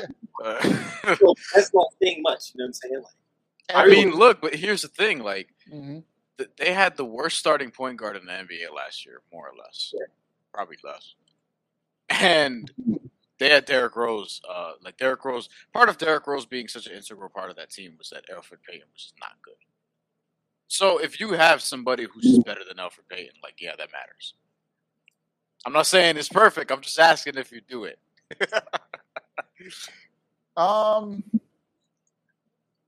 I say no. Wow, Josh Christopher is still on the board, and all the slam, the kids who comment on the slams posts, they're excited about that and Sharif Cooper. Like, I guarantee you, Slam, and shout out to Slam. This is, I've done work with them. Greg's done work with them. They're great. But you know that if the Knicks get Josh Christopher, Sharif Cooper, Slam's gonna have a post ready in 5 seconds. Oh, I can see it. I can absolutely see it. I can definitely see it. In the Mecca, you know what I'm saying? They called Sharif Cooper a high school legend not that long ago. And I was like, is he really? And then I went and looked up his numbers. I was like, I don't know if I can argue this one. Yeah, it was like 50. That dude was going crazy in high school. I mean, shit. He had a crazy year statistically in Auburn. It just wasn't very efficient. But, I could see the pathway to Sharif Cooper being a good NBA player and also a very volatile one. So I could see either. Shout out to my man Jesse Hoffrichter checking in on the show. We appreciate you. Told me I had good perspective on the Knicks. I mean, look, some of us can be rational. Some of us can be rational. Thank you for choosing us over Kendrick Perkins, Jesse. We appreciate it. Oh man, this is the part of the night where the draft really slows down. Yeah, we're really I don't know if you talked about this with Atlanta, but them picking Jalen Johnson, that's got to mean that Cam Reddish is going, because that's that's same wing type guy. You've already heard the rumors that they're trying to shop Reddish, so. That'd be interesting. All right, this according to we're probably, and also regarding the stream, we're probably done shortly after this. After this, yeah, we're not going to take you all the way and bore you through the final picks of the first round. But this according to Zach Lowe, I'll be pissed if we get off and there's a trade right away. Oh, that's exactly what's going to happen. Colin Sexton for fucking whatever. You know what I mean? What's going to happen. But you'll be fine, man. You got your cookies over there. You be straight. You be good. No, I'm done. One cookie limit. That's it. Zach Lowe will be. He said this will be a heavily protected 22 Charlotte first rounder going to New York with protections that decrease over the next 3 seasons. So they're trading number 1 to Detroit. Oh my god! The Knicks traded both of their picks. Wow. Listen. I'm telling you, the Knicks are up to some shit, man. Trading both of their picks. Wow. Wow. This is shocking. And nobody had any intel on this. So they traded to the Clippers. The Clippers are going to take Keon Johnson, who Greg won. And look at Greg's face. Look at Greg's face. He's so stressed. I like it though. I like it. This is what you do. Well, explain why you like it, Brian. Why is this a good move for the Knicks? Because some people will say the Knicks need to acquire talent right now, young talent that can help them. Why is this a good move? I think what they're gearing up to do, as we mentioned before, is they're getting future first-round picks because they know that all of these GMs in the NBA get hard off of future first-round picks. So they're going to try to get as many picks as possible that they can, assuming that they don't like any of these players like that. They're just trying to get as many picks as possible, and then they're going to try to flip them for, again, a disgruntled star, some sort of player or whatever. Like, they're just adding up, as white NBA reporters say, assets so that they can use them for a trade. And I like the thinking here because I think that you're going to be able to come to the table and be like, look, we have Obi Toppin, not saying that they should trade Obi Toppin or whatever, but we have Obi Toppin, we have Emmanuel Quickly, we have 3-4 first-round picks or whatever the case may be. Maybe they're just gearing up for the Damian Lillard trade. Maybe that's all this is also. Because Damian Lillard, we don't know necessarily like if he's going to get traded, but we do know that the possibility is there. And we know that the Knicks are one of the teams that are very interested. And I think that they could be adding picks for that because they know that they probably can't do the trade right now. Portland's waiting, Dame's waiting, and things of that nature. And usually these trades tend to happen later in the summer. So I think that they're just gearing up as many picks as possible because somebody's going to be pissed off in late August or whatever it is when shit is like dead. And then boom, they're going to try to like make some sort of deal. It doesn't even have to be now. It could also be by the trade deadline. So what's interesting here are the pick protections on the Charlotte future one to New York. 2022, top 18 protected. 2023, top 16 protected. 2024 and 2025, both top 14 protected. and it will turn into 2 future second-round picks if not conveyed. Now, as far as the trade, the with Knicks the Clippers, are getting number 25. The Knicks are going to get number 25 from the Clippers and a future second. So the Knicks are moved down 4 spots to get a future second rounder, and the Clippers are going to take Keon Johnson, number 25. So the Knicks still can draft here. Greg, you can side. Trade that one too, baby. But Evan, I want to ask you this. Evan and Murph, I want to ask you this too, right? Because when you see moves like this, does this tell you that maybe the Knicks, I think what Brian said is astute in this, that they could be setting up for a trade for a future superstar, but maybe in the players they were looking at here between 19 and they're 32 where they're picking, maybe they didn't see that much difference in value between those players, and they said, let's stack up some assets for what Brian said. Is that a good team building strategy that you guys would say to move forward? Let me defer to Murph real quick. But anyway, I got something, but I want to hear what say first. Yeah, I mean, as far as team building, I mean, it makes sense. If there's not a guy that you really want at that 19 or 21 spot, or 2 guys that you really want, and there are guys later that you feel are just as good, in the late 20s, or even let's say second round that are projected to go second round, and you like, one of those guys, I think it makes sense, to get more, to acquire more assets in the future. And if you select 2 first round picks, that's 2 contracts. That's 2 rookie contracts that you're going to have to pay out. So yeah, I think it's fair. And then obviously they didn't have their heart set on any one of these guys who's projected to be in this like 19 to 23 range. Evan, how do you feel about that in terms of a team building standpoint? So, I mean, the one thing that jumps out to me is that I used to live in Chicago in, peak Tibbs era. He, not the biggest fan of young players, right? So you have to be a certain type of guy for Tibbs to fall in love with you, or your process, or your work ethic, or whatever. And then you can play for him, like a Jimmy Butler type, who came up slowly. In terms of the other thing, it's like I was talking about earlier, and we've referenced this a bunch. It's 14 through 40, like who they're about interchangeable. Some guys who we thought would have gone already are still on the board, and so on and so forth. So it's like, if this guy isn't gonna, if we're sure this guy isn't gonna get picked at 21, why not acquire assets to move back? If this guy is, I mean, unfortunately for Greg, like if this guy is the guy that we want isn't gonna get picked at 25, let's take another asset and keep moving back. Like, because for all we know, he could still be there at 40, and now you got 3 extra picks. So it's a good strategy. Yeah, this is a bad strategy. Isaiah Jackson was going to be selected by the Wizards, but now will be traded to Indiana. Wizards were selecting Isaiah Jackson at 22.